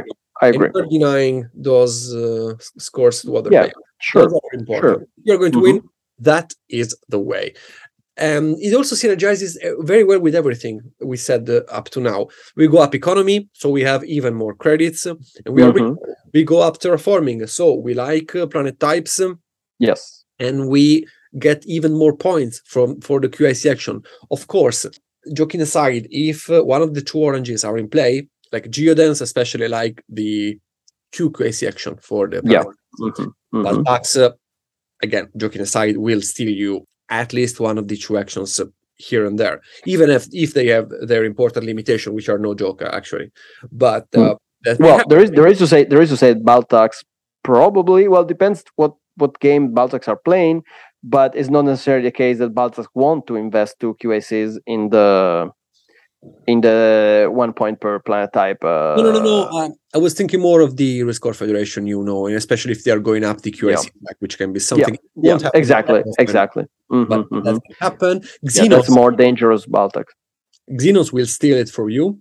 Yeah. Again, at least. So we generally talk about the 4-player game. So a lot of them which can be stolen from you. And that's also why Hadschallas do not perform exception. Neblas are very good at them because they're Neblas, Taclons. Again, good thing is that Ivits are not there. So at least we can take comfort in that. They are not. We are the best. I honestly think Hadschallas are the best at the QAC actions. I agree. I agree. I agree wholeheartedly. What I think is that very often that is not enough to win you a game. And that can be the problem. Yes. But I think that otherwise we would just see more Hadschallas wins, and we don't. Sure. No, I think that this needed to be stressed because people often overlook that, and I think they are underestimated their potential. Anyways, I think we still haven't addressed the very important topic of round scoring bonuses. Is it sometimes it's very important? Is it though? Is it? I don't know. So what do we like to see with Hadschallas as round scoring bonuses? What round? In which order? Well, maybe I don't know, like science at the beginning, like very round 1. I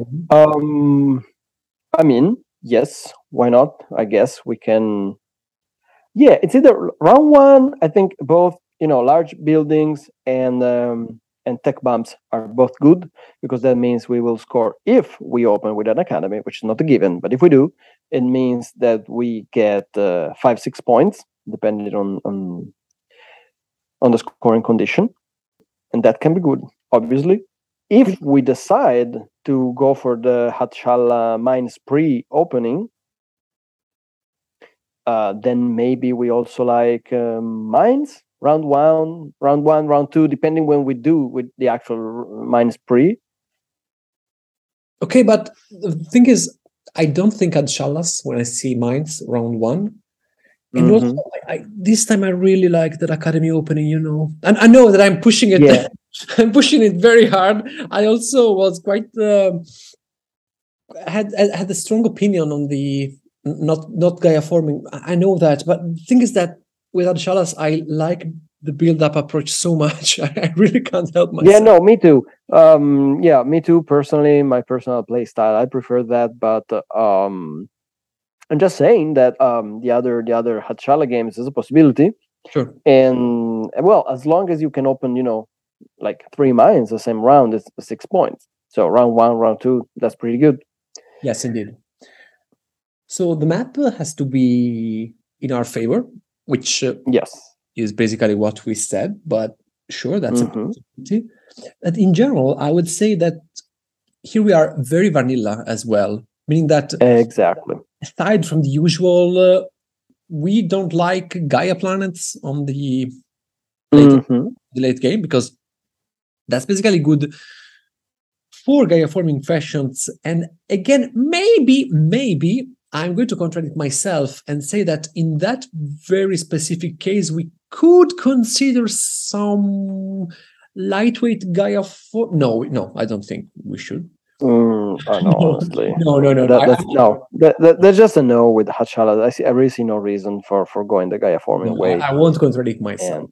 And if the round scoring conditions are Gaia heavy for the late phases of the game, they just don't play Hadj-Chalas, or be sure that you can get your points somewhere else. Exactly. Right.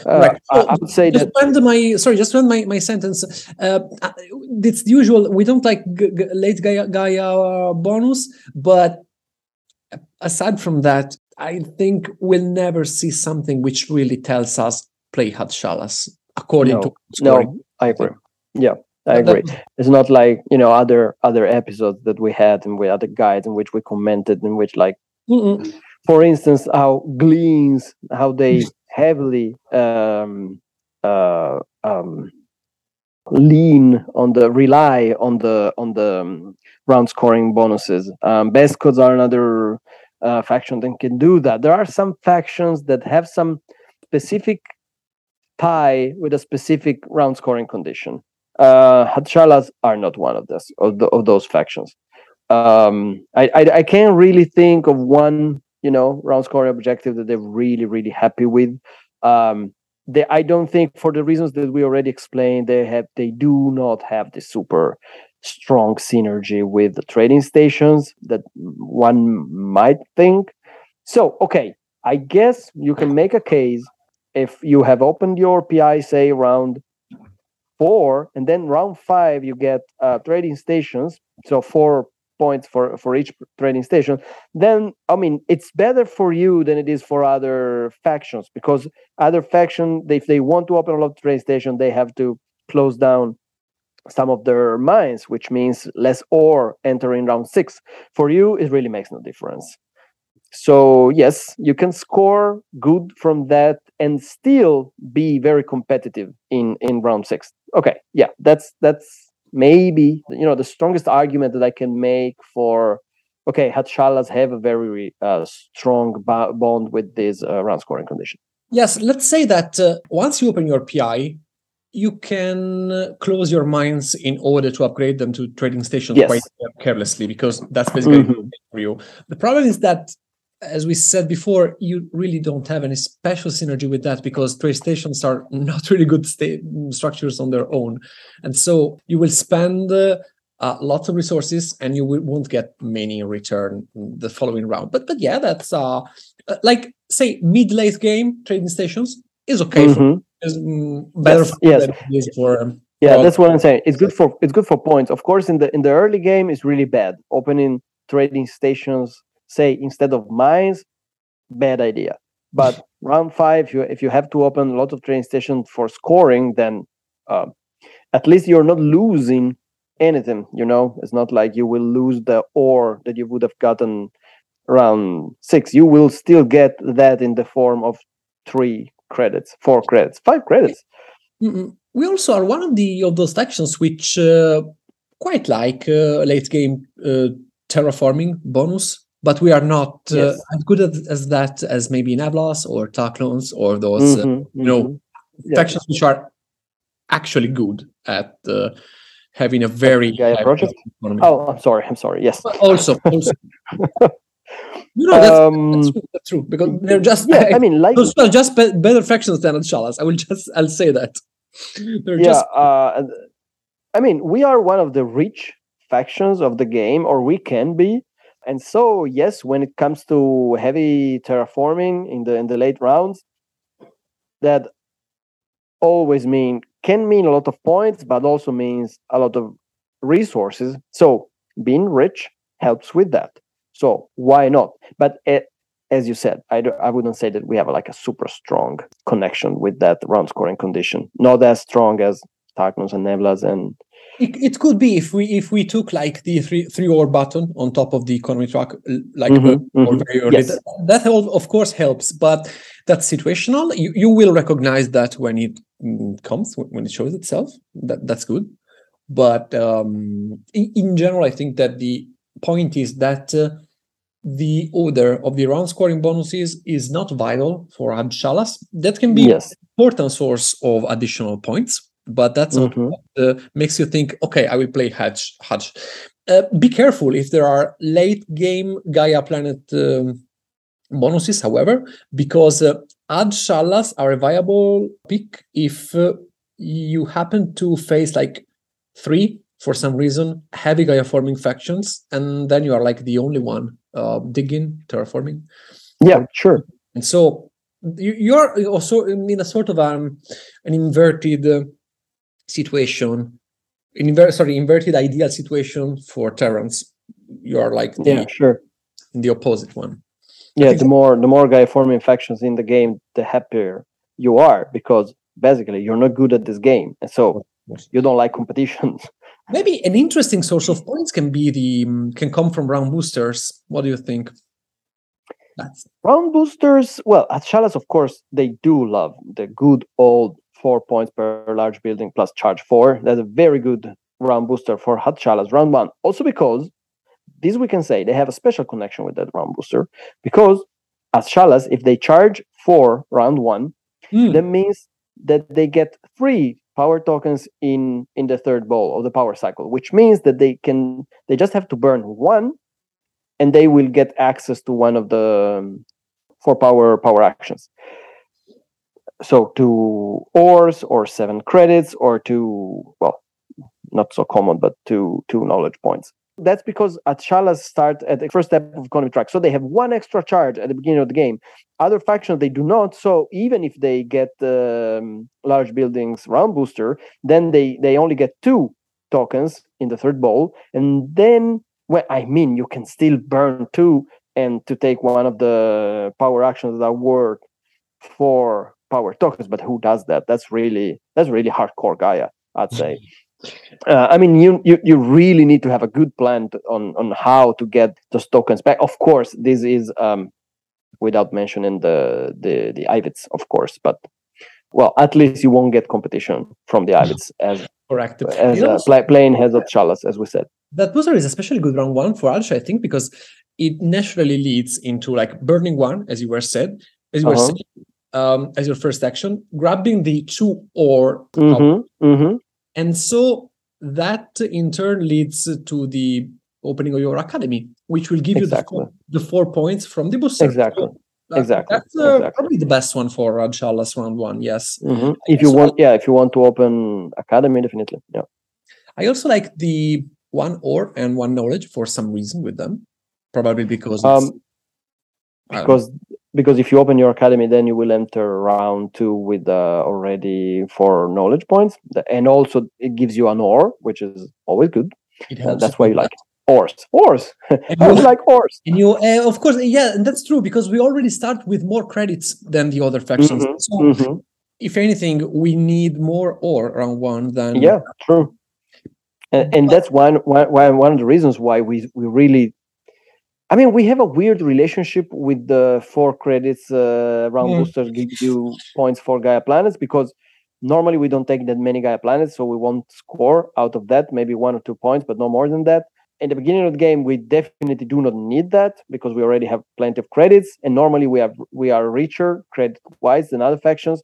So it only maybe can become useful in the late game when you have your PI open, because that 4 credits you can convert it into other stuff.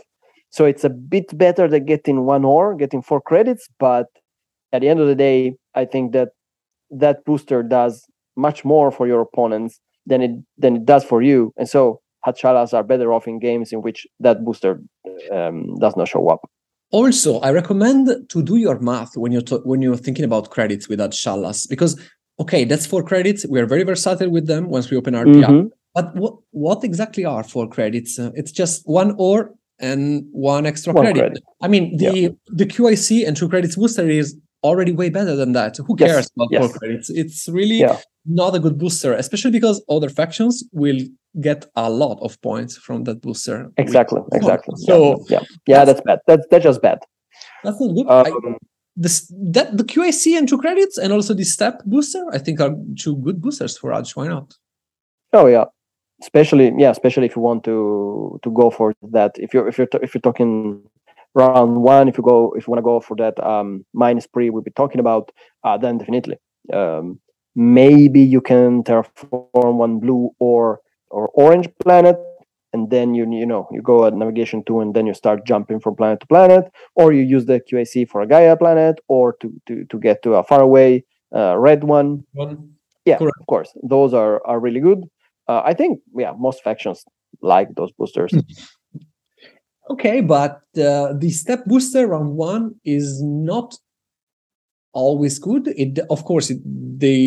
Neither of those synergizes with the academy opening, but that's No. not mandatory. That's not a problem. Speaking about the mines, I don't think that we like the bonus points for mines in play. Why is that, Matteo? No, it's a bit of the same reasoning for the bonus for Gaia Planets, because of course we can score from that, but I still think of Hadschallas, maybe that's just a limitation of mine, as more of a build-up faction than a build-out. And if there's a Lantid player or a Gleans or Ambas, they will score more from the booster than we will do, in my opinion. Agreed, especially in the early game, but probably even Hadschallas then have at least one round in a game in which they go, crazy with their mines because they need to open them, they need to take planets.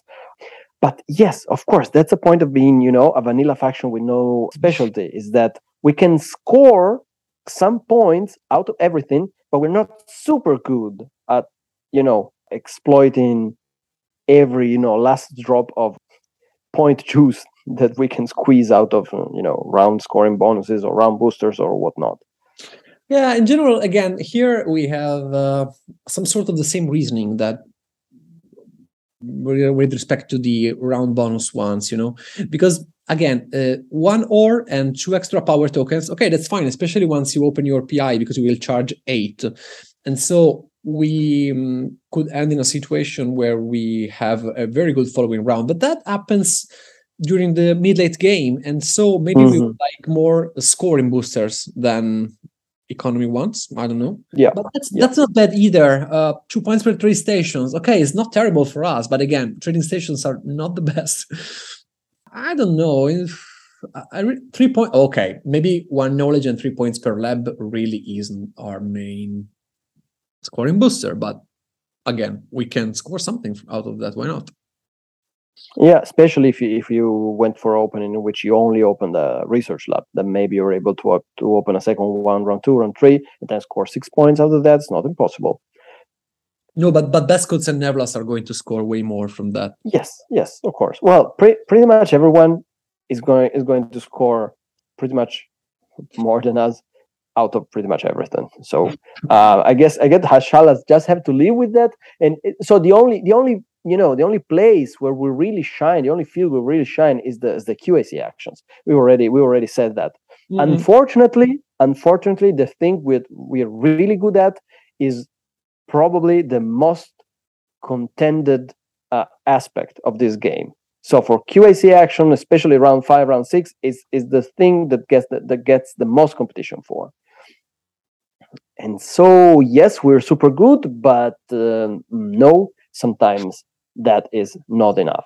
So if we are transitioning into the end of this episode in which we give our final thoughts on the faction. So if I have to give a final takeaway about Hadschallas, this is it for me. You are super duper good at rescoring your 7.6 credits Federation tokens. I've played plenty of games with Hadschallas where I rescored that, say in round 4, round 5, round 6, and then I lost because that was not enough. No, but you just ruined that. That was a good tale. Why did I have to ruin that? Because that is not enough. Because I ended up, scoring in the range of 160, 170, and oftentimes that is not enough for winning a game of a 4-player game of Gaia Project in a very competitive environment.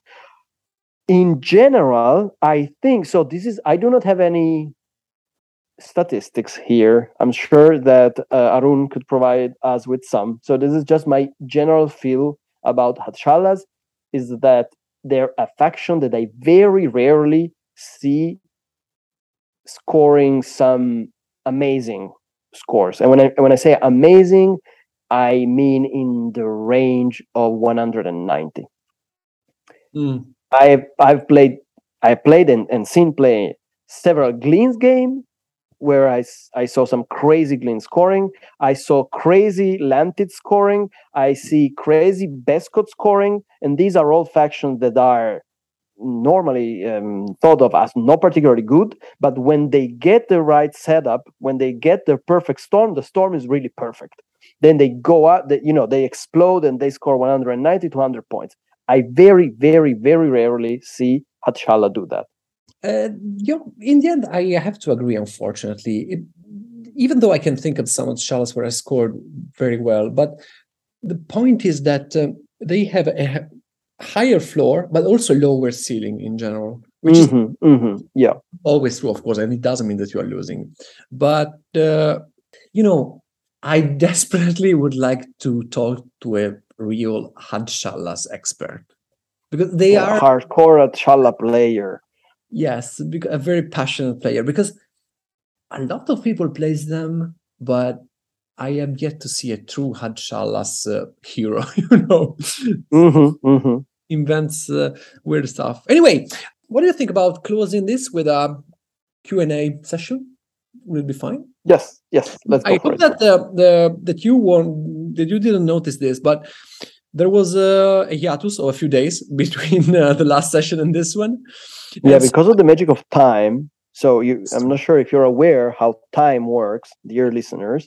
But I was aware to ask people on the Discord if they had questions they wanted answered. Because you're listening to this in the future, we're in the past, but we're in the future with respect to some people that were in the past before we were in the future, and they asked questions in the past, and we're answering these questions now, which is their future, but your past, our present. Thank you, Rick. I'm sorry. Okay, so Babuka asks first, what's the best side dish for roasted Hadshallahs? I don't know. I'm a vegetarian. What do you think? Potatoes. It's just potatoes. I'm sorry. It's predictable, but also it always works. Potatoes. That's what Fadib says. And in fact, Babuk replies, you can't go wrong with potatoes. So that's fine. We're all on the same boat here. We're all great. We already have a popular opinion. So let's go on. Galad Blackfist, you probably have answered that already. But my biggest question is when to go Hadshallahs or Ivits, since Ivits can climb any track and can form federations early. Even a good advanced tile on the top of Eco doesn't necessarily mean Hadshallahs over Ivits. I think we can pass to the next question. What do you think? No, this is the elephant in the room. Well, I saw Babuk writing that Hadshallahs even have tech tempo advantage over Ivits. That is undeniably true, because they start at economy 1, so they will, if they want to, they can get to the top of the economy track before Ivits do so. So of course they cannot be together in the same game. But imagine that you play the same game with Ivits and then you play that game again with Hadshallahs. So Hadshallahs will be faster in getting there, no doubt about that. But always remember that Ivits have the intrinsic advantage that they will always form a federation before you do. If they really want to, with Ivits it's very easy. So you always make a federation round 2. You don't have to do anything specific. You you play Ivits and congratulations, you form a federation round 2. If you're willing to sacrifice something, you can often do that round 1. That normally implies sacrificing one of your QAC, but maybe not necessarily. No, sometimes you have to do that, but you can federate round 1 if you really want. So that's the problem. Sometimes you get to the top of a track before Ivits do, but then Ivits get there and they already have a federation and you don't. So you said that perfectly. Man, after all these years, I think that Ivits are broken and need fixing. Yes. It's the only. Well, we will talk about this when we get to the Ivits guide. But yes, there are some specific, combinations of circumstances in the game that make Ivits broken, and everybody know what I'm talking about. But I won't say that. Okay, then Antrin, this is quite an easy one, I think. Asks how to decide between a coin federation and an or federation. Just pick the coins one, I think. Well, there was somebody who was, arguing that you could take the two ORs federations in order to deny it to your opponents, because of course your opponents, they want the OR more than they want the credits, like everybody playing Gaia Project, except maybe at Atchalas. But that really depends what you're planning to do. That really depends on. I mean, if you have not opened your PI and you're not planning on doing so, then yes, of course, go or if you need the or. I mean, but if you're planning on playing hard on rescoring your federation, then the credit one is intrinsically better, I'd say. You know what? I'm afraid of not getting my credits federation with Atchalas. That's the problem. That would be, I think that's a problem. I think that's a problem with Atchalas. In fact, one thing you should look for, and this comes to my mind right now, is which federation sits on top of the terraforming track. Yeah. If the 6 credit one is there, think very well before picking Atchalas, or at least federate very quickly, because if you don't get one, we covered that. You'll be in trouble because you don't have many ways to score with Atchalas. And if you start, as we repeatedly remarked, again, correct. And if you start to deny yourself one of those, that can be a serious problem, I think. Anyway, that is circumstantial and. Yes, but my opinion still remains: if you don't have one, just pick the credits one, and then go. I know that not everybody will agree. It's just one that you need. Okay, so let's be specific about this. So the first one, probably I will most of the time suggest that you pick the credit one for your first federation. Okay, so then of course go for the or ones if there are any left, and deny those to your opponents because they don't make the same, they don't extract the same value out of credits federation than OR's one. So yeah. Okay, as the last question, we have a new entry. Fruit Pebble. Hi, Fruit Pebble. Atchalas is my favorite faction, so I'm looking forward to this one. Well, I hope this was good up to now. I'm not sure he's particularly satisfied with this guy now, but my tables usually let me get away with round 4 to 6 3 QSC action, so I'm super curious to see what the ideas are when you get denied the easy points you lose. Okay. Well, I just finished saying that the game is hard even when you are not denied the easy points. So sorry, that's man. really going. Yeah, that's really going bad for you.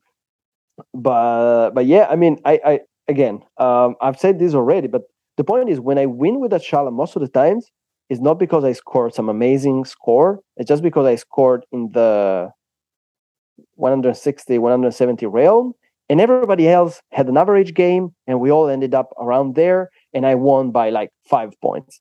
But it's really rare that I play Atchalas, and I have a 20, 25 points leads on all the other factions at the table.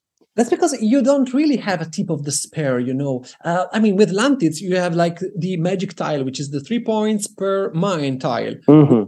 Other factions, you have, something like that. Sure. But you don't have any with Atchalas. The Gleans have their explosive points and the opening points. The best codes have many. The best codes can have the federation 5 points per federation round in which they can score. They can also very score big. hard with labs, but we don't. Yeah, we just don't. Atchalas tend to win very balanced games, and I think that they share this with Xenos.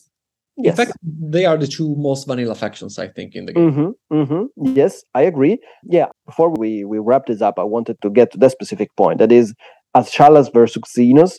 So at the beginning of this episode, I said that we had a faction tier list at the beginning of this show, and I pretty much stand by that until today. I think the most confused part of that tier list was exactly the tier in which we put both Atchalas and Xenos and a couple of other factions, and Geodons maybe, because it's really hard to rank these factions. But my point is, if I'd rather, so the rationale that informed that at least for me, I don't know how you feel about this, Matteo, but was that if a faction is very, very good at something, and I know that I can score a lot of points, there is at least one, setup in this game that I look at and I say, oh, this setup is good, is super good for faction X, and I'm sure that they can score a lot of points here.